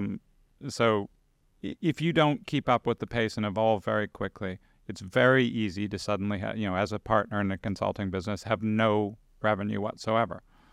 because everyone can turn you off like that. They don't have very long-term things with you. Even a long-term 1-year project. I mean, after that, you have to earn it all over again, and every year kind of starts at zero again.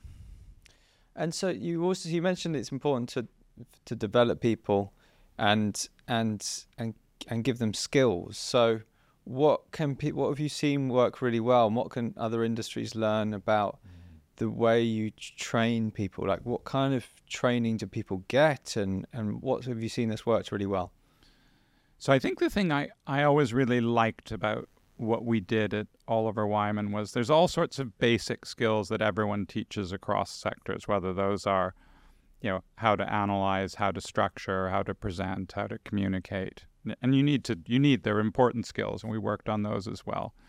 But we spent a lot of time trying to work on this combination between soft skills and hard skills. And soft skills, we thought, were very much about knowing yourself and accepting yourself, being quite introspective and recognizing the impact that had on how you acted, how you responded, and how you behaved.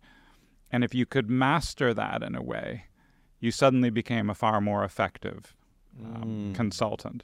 Why?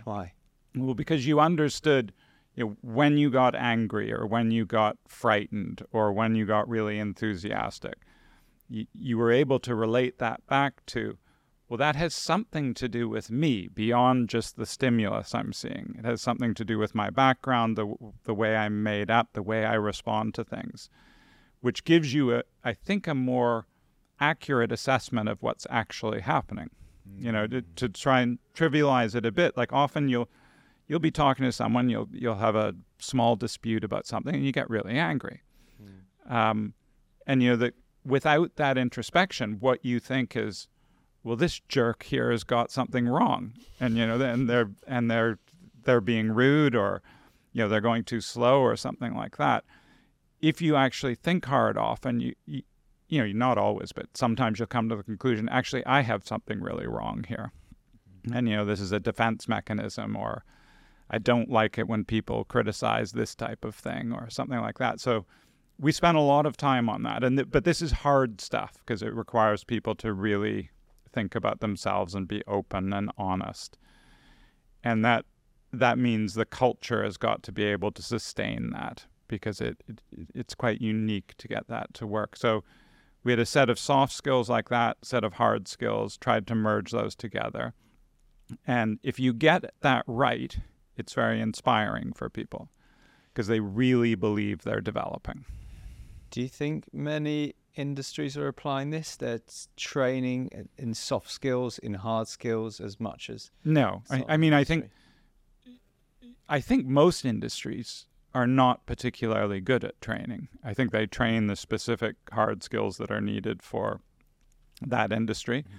They might touch on some of this other stuff and have the occasional leadership course or something like that, which are probably good.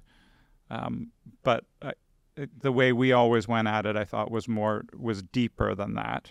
And I could really see a profound effect on a lot of our partners. So these would be people who'd been doing what we did for 20 years, very successful, and all of a sudden, completely changing approach and attitude and behavior because they've almost like had an epiphany, realizing, now that I look at this really carefully, I understand much more.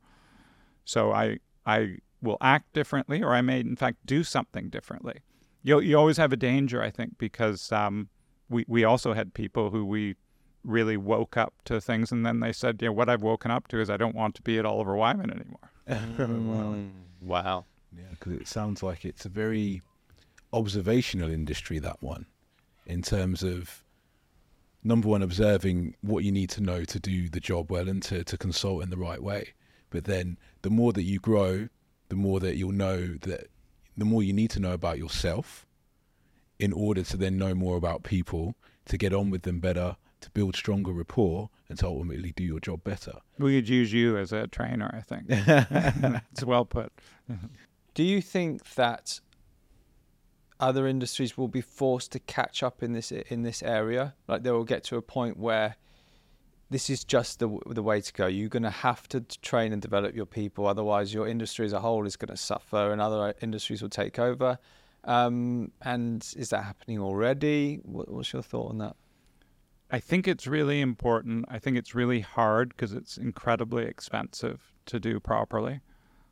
Most industries can't afford it.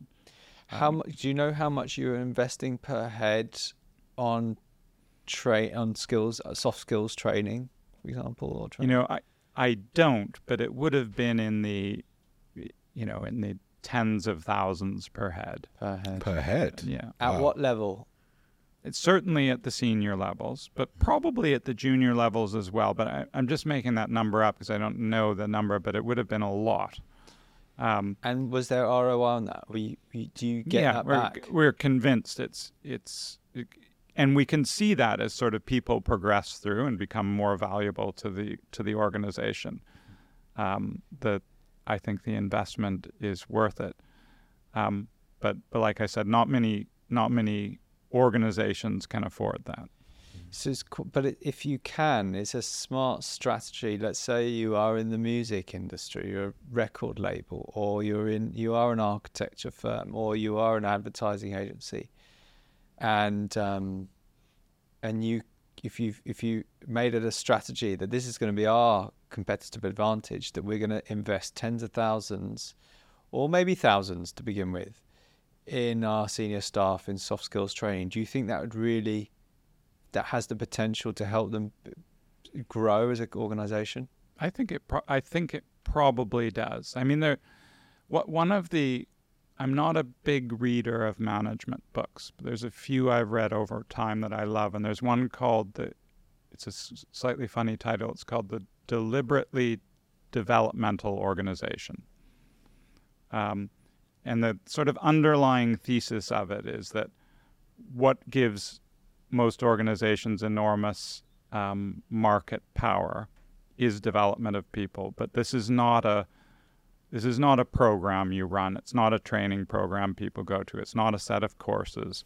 It's like an entire philosophy about how you develop people constantly and always, and this is your strength. You're developing people, so you will in the end have better people than everyone else. And it's a really interesting book. It has several case studies of where they've tried this, ranging from the extreme to the less extreme. But it's something I always bought into, and so you need to sort of try and bake this into the organization. I found moving from Oliver Wyman then into the British Council, one of the frustrations I've had is I would like to do way more development at the British Council.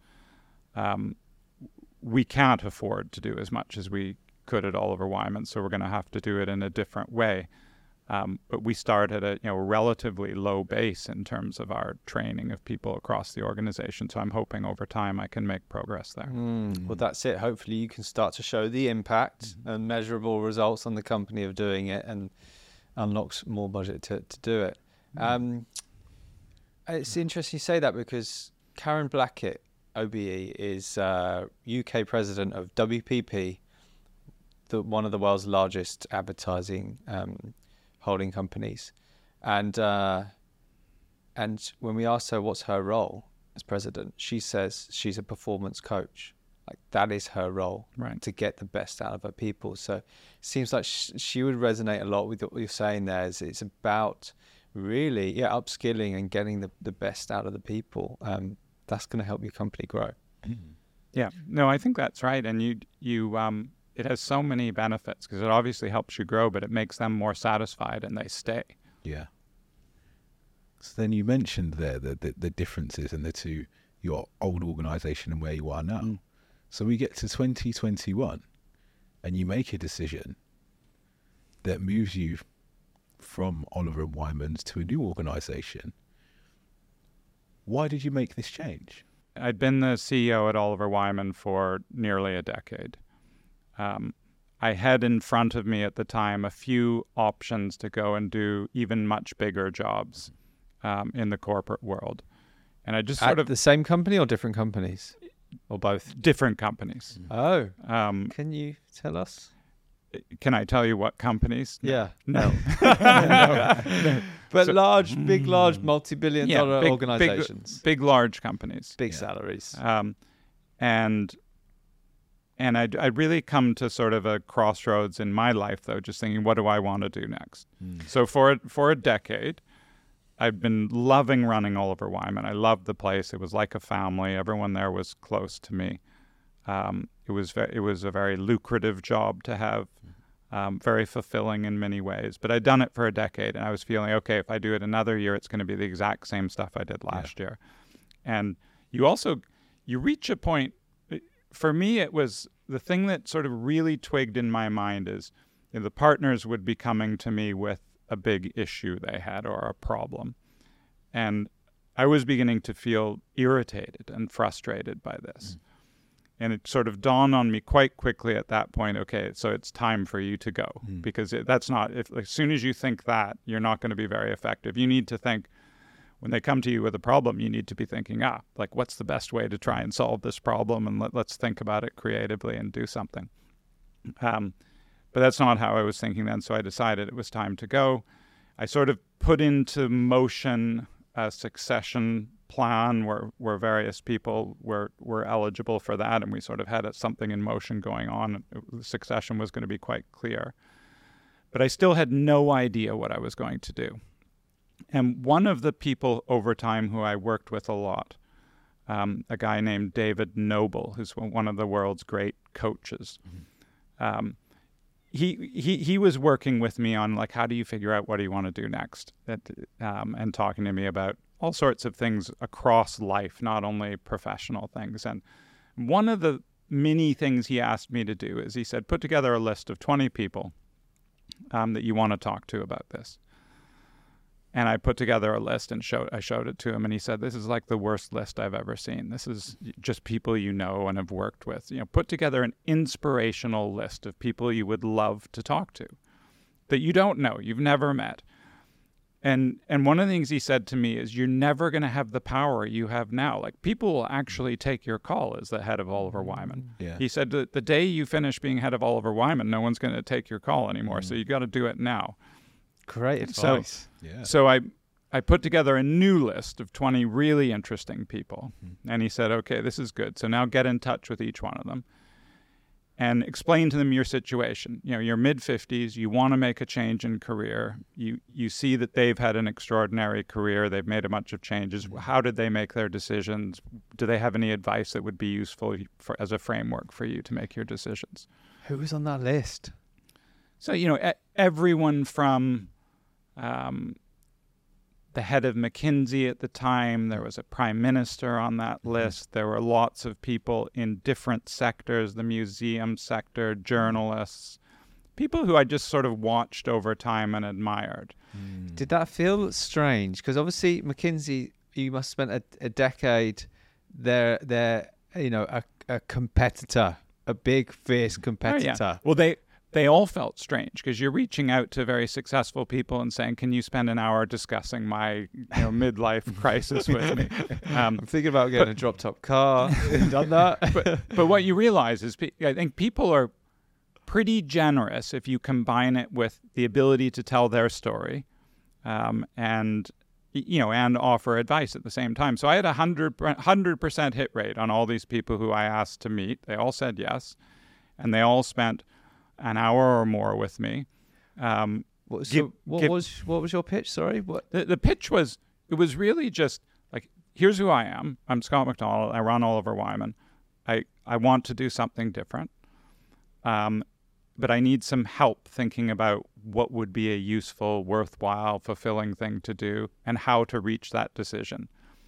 I've seen from your life, you've made several changes. And so how did you make these decisions? That's the mild ego stroke that's a key component of life. It's like how you get people on a podcast program. You give them a bit of both. So I got this list of 20 people, and I started working my way through them. And it was one of the best things I've ever done. I owe David enormously for forcing me to do this because I didn't want to do it. No. And each one was really good in terms of describing to me how they'd thought about change, what they got wrong, they'd taken on too much afterwards, or that they should have taken a long break. But also each one almost, I'd say, led to a job proposal. Really? Not quite as hard as that, but in still. most cases sort of, and there's this thing I have an idea about that you should follow up, or you could follow up if you want to. So, And with their own organization or people they know, or? Both. Wow. And so I found that really inspiring. It kind of really energized me, and I was very, very happy with how it was going. I was learning a lot. And then, so one of the names I'll tell you I called. So Richard Lambert is a guy who was the editor of the FT for many years. Right, Financial Times. Yeah, editor of the Financial Times. And then he left the Financial Times at about the age I wanted to leave Oliver Wyman. And he went on to run, I think it's the CBI, the Business Association in the UK, ultimately ran the British Museum, and did many, many other things. I'm not quite doing him justice because he's a really special guy and does lots of things. We should have him on the show. Sounds like you could have him on the show. Yeah. And anyhow, on the call with him, he had some really good advice for me about when he'd left the Financial Times, what he did, which was take a whole bunch of things, and what he should have done, which was go to Italy with his wife for 6 months and relax. But at the end of that call, he flagged to me that this British Council job was out there. He'd seen it, and he said, I think it's a pretty hard job. It's very political, but, from our conversation, it sounds like something you might be interested in. So have a look. And so I had not known about the job. I hadn't really known that much about the British Council. My wife is a British Council baby. Her parents met at a British Council event in the 60s in Germany, I think. What a coincidence. But I didn't know much about it. And I certainly would have never noticed the job was available or thought about it. So, it's just a weird sort of set of events that led to that. And then I had a look at it. I thought it was amazingly interesting and a really, really interesting organization. And I applied. And this is where I think luck comes into it enormously, though, because I think the British Council job would go to a more establishment figure normally.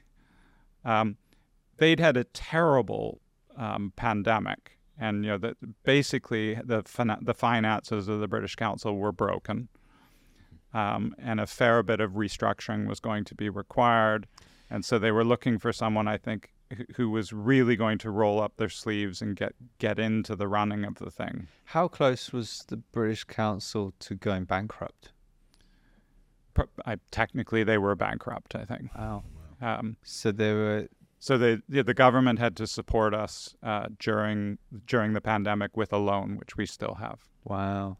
So when I came, that's what attracted me to it, but that was also the luck that enabled me to be a credible candidate, I think, for it as well. And so I went through the normal process and had to do the interviews with all the various people. Eventually, after many, many months in a convoluted government process that required approval, right up to the top of government. Right up to who? Well, you never know exactly how these things work, but almost everyone, put it that way. Wow. And when that comes through... when Rishi says yes. They offered me the different boss then. They offered me the job, and I took it. And I've been incredibly happy since then. But everything changed. I mean, this is a different world. It's a government agency, lot less money, different attitudes about most things, more bureaucracy. But what we do is just wonderful, and I've loved it. So can you describe the strategic vision for the British Council under your leadership, and how do you prioritise the different areas that you work across? So if you think of sort of our core role is building trust to create peace and prosperity. So my job is to think about what are the best things to do to actually build trust and be most effective at that at the lowest cost for the taxpayer in the UK. And we do three things. We focus on arts and culture. So we introduce UK artists across every area. So it could be music, literature, architecture, craft, and many, many other things, to counterparts around the world, to do things together. So they might, put on theater productions together. They might do music together. They might do things that, improve the creative economy potential in a country. But through that process, they all get to know each other as well. And they get to debate, their different ways of life and their different values. And hopefully that brings us all closer together. So that's a big block of what we do. And that happens everywhere. And so we'll have hundreds of events going on in a normal week. We have these big cultural seasons where we link up countries. So the last couple of years, we've had a big cultural season with Ukraine, with Australia. We're doing one this year with France and one with Poland. So that's a block of what we do. We do a lot of work in education, where we link schools, we link universities, we help students move back and forth through scholarship programs and other things like that. And we do a lot of work in the English language, where we teach English, we help systems teach English, we help countries design systems that can teach English. And we do a lot of work in English assessment, which is essentially exams for people to move. So for the most part, when you move around the world to an English-speaking country, you need evidence of your English capability. So we support that. So it's a pretty wide range of stuff, and my job has got to be just how do we organize, design, and deliver that in the most effective way possible. So tell us something about the British Council that we might not know that's been interesting to you. One of the things I've found interesting about the British Council is, I come in as an outsider. I'm the CEO of the British Council. But this isn't a place like Oliver Wyman that I grew up in. I knew everyone. I knew how every process works. I know all of the history. So it's more of a traditional role. So I've had to think a lot about, you make this leap. What do I have to bring that's different? Or what do I really consciously have to focus on? And I've thought a lot about optimism. British Council was in quite a dark place when I arrived.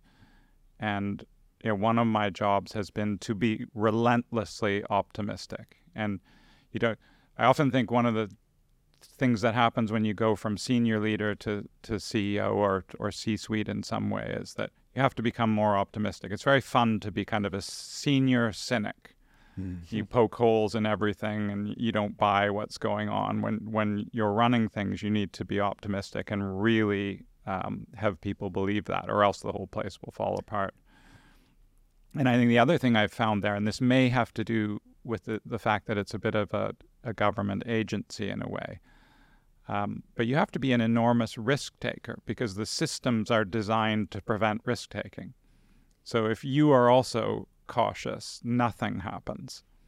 And you really need to bring that out in a place like the British Council.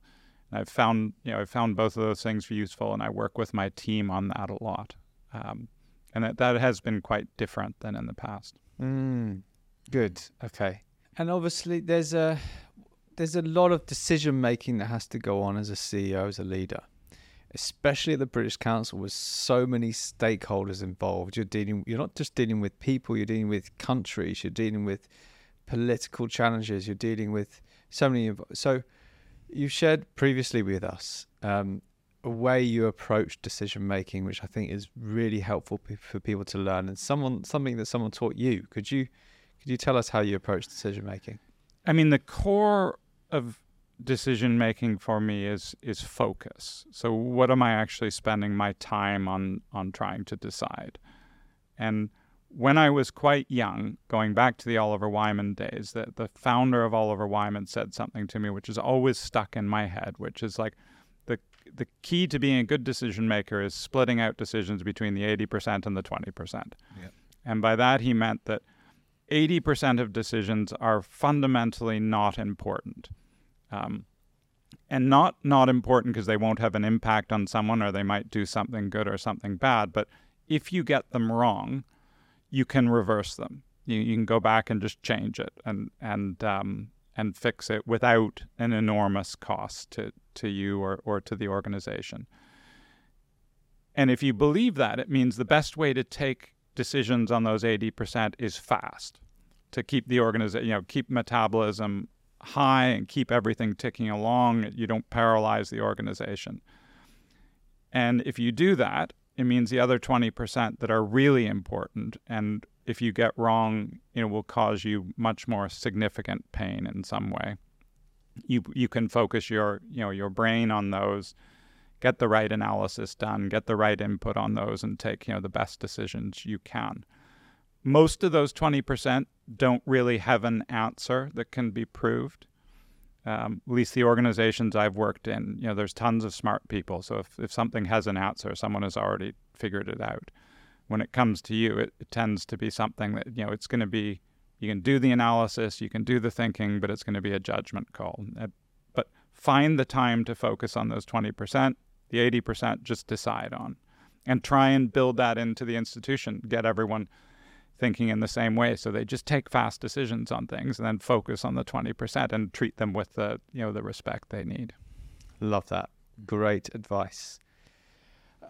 I want to touch on something. You mentioned the importance of knowing yourself, and quite philosophical, quite spiritual, you could say. You look at many of the world religions, and you could probably see that as a common thread throughout. You have done something since I think a young age, which is meditation. Where did you come across it, and what's your journey with meditation been, and do you still do it to this day? So meditation for me has been incredibly important because I think it's had a profound impact on me sort of in the long term, but also just day to day. I mean, it gives me more energy, it relaxes me, it makes me a more peaceful person. The start of my meditation was not a very honorable one. I was living in Saudi Arabia at the time, and there was a 13-year-old American girl named Jenny who I really liked, and she was going to go do a transcendental meditation course. Wow! And so I joined her to do this course to try and spend more time with her. You were 13 as well? Yes, I was 13 as well. Trying to spend more time with her, but in fact you ended up spending more time with yourself. Yes, unexpectedly. So I did a proper transcendental meditation course at that time. What is transcendental? So I'm not an expert on all the different types of meditation, but I think it is one of the older, more traditional ones. I think it comes out of India, and it's, the method is not very complicated. You essentially repeat a word over and over, and you sort of drive yourself deeper into yourself. And once you get to that level, you really slow your breathing and your heart rate down, and you're getting like super rest at the time. But you've also opened up this space where your brain does a very odd thing, sometimes nothing, which is perhaps the most odd. It is just at peace, nothing's happening. But it takes, you can do it in 15 minutes or you can do it in 45 minutes, and it takes you very, very deep. So when you come out, you have to stretch your hands and not come out too quickly, or you can get sick. How? Just do you get that deep? How does it work? If you don't meditate a lot and you're just learning TM, you suddenly open your eyes, after 15 minutes and you're too deep, the shock around you is just too much, and you can throw up. Well, the question is, how does it get you to that? How do you get to that state where that happens? It's again, I don't really know the science of it, but repeating the word over and over again and driving it into your head. So you don't say the word out loud, you say it internally. Which word, sorry? You're never to say the word out loud. Oh. So you drive it internally more and more and more. I don't know where you're driving it, deeper into your head somewhere. Can you write it on a piece of paper? I never have. Wow. Okay. But I've repeated this word for years and years and years. So I did that regularly for years, and I've had lapses where I don't meditate, and I've tried all sorts of new types of meditation through time. There's always various fads and ways you meditate. Essentially, they're all very similar. You're either focusing on your breathing, you're repeating words, you're the thing I've done a lot in the last decade is this sort of real fad for body scans. Now, maybe this has been around forever, but body scan is a similar thing, but you sort of work through, without moving your body, you work through feeling it. Like you think, okay, now I'm going to feel each toe, I'm going to feel my leg. And if you do that, normally you fall asleep, but if you don't fall asleep, again, it's wonderfully relaxing. So I do a lot of that stuff. And I do everything from that to, I'm a Peloton addict, and Peloton has a nice meditation app, and everything from 5 to 30 minutes. And so I crank a lot of those on at night. But I just find it's a wonderful way to relax, to help sleep, to give you energy, and to make you more peaceful. What would you say to someone who goes, yeah, I've tried meditation, not for me. My mind, like I sat down for a bit, my mind's just racing. Like it's not for me. It's just, I'm always, need to do something and fiddle with something. I think I'd say they've sort of proven the case for why they need to actually learn the meditation, because that's what it does, is calm a mind that is moving too quickly, and gives you sort of the space to stop all those thoughts going through, which I think mean the rest of the thoughts that are going through can be better managed as well. I see. So it's the news they don't want to hear, which is based on saying that you definitely need. Yeah, you need to meditate even more. Yeah, that's the thing. People often don't want to hear the truth, or don't want to hear what they don't want to hear. They want to hear that, it's not for you. Don't worry, you don't have to try it, because they don't have to push past that uncomfortable pain of. It's hard. Yeah, and I think some people do find it more difficult than others, but in the end, it's not that hard if you focus. It doesn't even take that long, and there are enough different ways of doing it that are worth trying. And I guess maybe some people aren't susceptible to it, but certainly I have normally a racing mind, and I can calm it in 5 minutes now to be doing almost nothing. And that's it. Is I think the helpful thing, because Ashley and I have meditated for 10 years now. The helpful thing for people to know is that moment where you realise, my mind's I've been thinking about what I'm going to get for my shopping, or where I'm going to go on holiday for the last 5 minutes. That's a great moment. Well done. That's mindfulness. You've realized that your mind's gone off and wandered, and you've come back. And so and it's okay, but that's where people then beat themselves up and say, I'm not doing it right. I'm thinking about the shopping.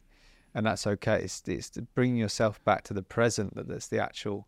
Yeah. And I think a consistent theme through all meditation is an acceptance that you can't actually force all thoughts out. Most of them are techniques of dealing with that flow of thoughts. Like how do you slightly manage it and deal with some, push them off, and make sure you don't have a million coming in every second.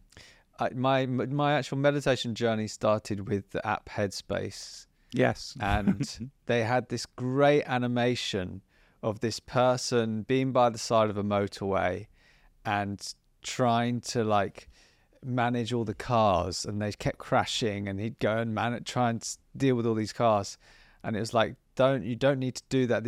And the cars are the thoughts. What you need to do is step by the side of the road and just observe all the cars going along the road. And if you try and stop all the cars from coming, i.e. the thoughts from coming, that's where the car crashes come, and it all becomes a mess. But if you just sit back and watch the thoughts come and go, everything's nice. It's a good analogy. How have you seen meditation has assisted you in your leadership style and dealing with potentially stressful situations or challenges when you've had to make a certain decision? I think that one of the things that is hard in leadership is that it is stressful, and whether that is major people issues you're dealing with, or big communication acts where you're delivering something that is really important to get done, or the day-to-day things that blow up that you have to deal with.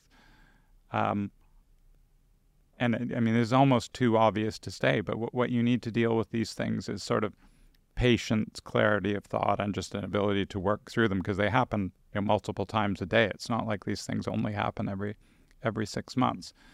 And so the more your mind can be trained to be open to that way of approaching problems, I think the better. I mean, I'm not claiming for a second that meditation is the answer to everything, but it's like physical training. You're kind of training your brain, and if you're doing it regularly, you probably are calmer, more patient, and that this is a good thing to add to leadership.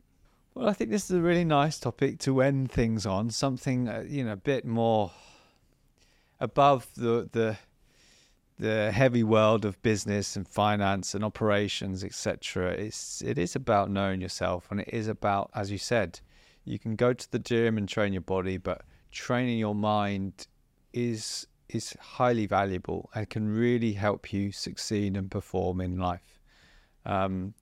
So that was the story of how you became CEO of the British Council.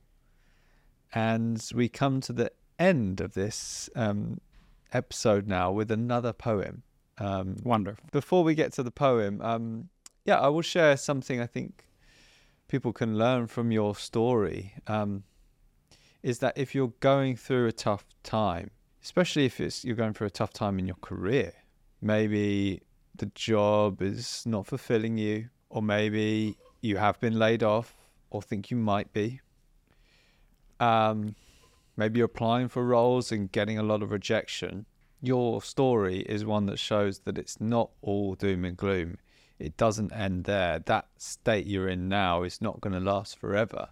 If you really can take that ability to look within yourself and go, is there anything I can do to change, to help change this scenario, or what do I want to go and do? Because at every moment in your life, whether you were at the start of your career getting rejected, or whether you were later in your career and not knowing what to do, both times you eventually did something about it, and you changed the way you operated. You made those phone calls to those people, and that led to the answer. And I think yours is a great story, that you shouldn't give up hope, but you should speak to people and ask for advice, and then take action on that. And that's what can help you progress. And just remember, it's a very long game. Many things happen. Absolutely. And yeah, some of them will be bad and unavoidable. 100%. Yeah. And it's your attitude in those moments that make the big difference. If you go, man, this is so bad, this is terrible, oh, why is life like this, it's going to make the situation worse. So if you can get the training in your mind and the practice for in those moments to just see the funny side of it, laugh about it, joke about it, realize this is not going to last forever, it can really help through those moments. And probably you do need to make sure you don't expect the superhuman too, because when you have big downs in your career, you're not going to laugh immediately. You're not going to bounce back the next day.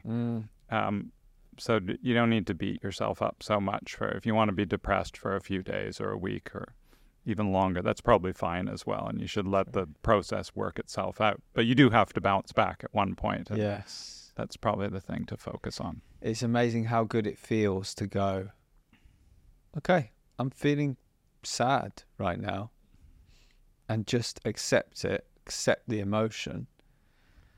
And in a funny way, then you feel a bit better and you feel a bit happier. When you honor that feeling and emotion, it really helps. Yeah, that's right. Yeah. And now for your closing poem. Seeing different departments showed a young Scot where he wanted to take his first step. Mergers and acquisitions, but a perceived lack of ambition meant that he had to take a new job trek. Sometimes where you're at doesn't mean that's where you should always be, and a painful moment in life can show you the right reflections you needed to see. Throwing your name in the hat could be the path, in fact, to an unexpected journey, leading you to step up and believe in your ability, while at the same time being confident from early. If I've learned a few things today, the one thing I will say is that you grow quicker with time for self-observation. Leadership can be stressful, but you can be successful through practices such as quiet meditation. Lovely. Thank you. Thank you for joining us today. My pleasure. Thank you. And that is how you became CEO of the British Council. Wonderful.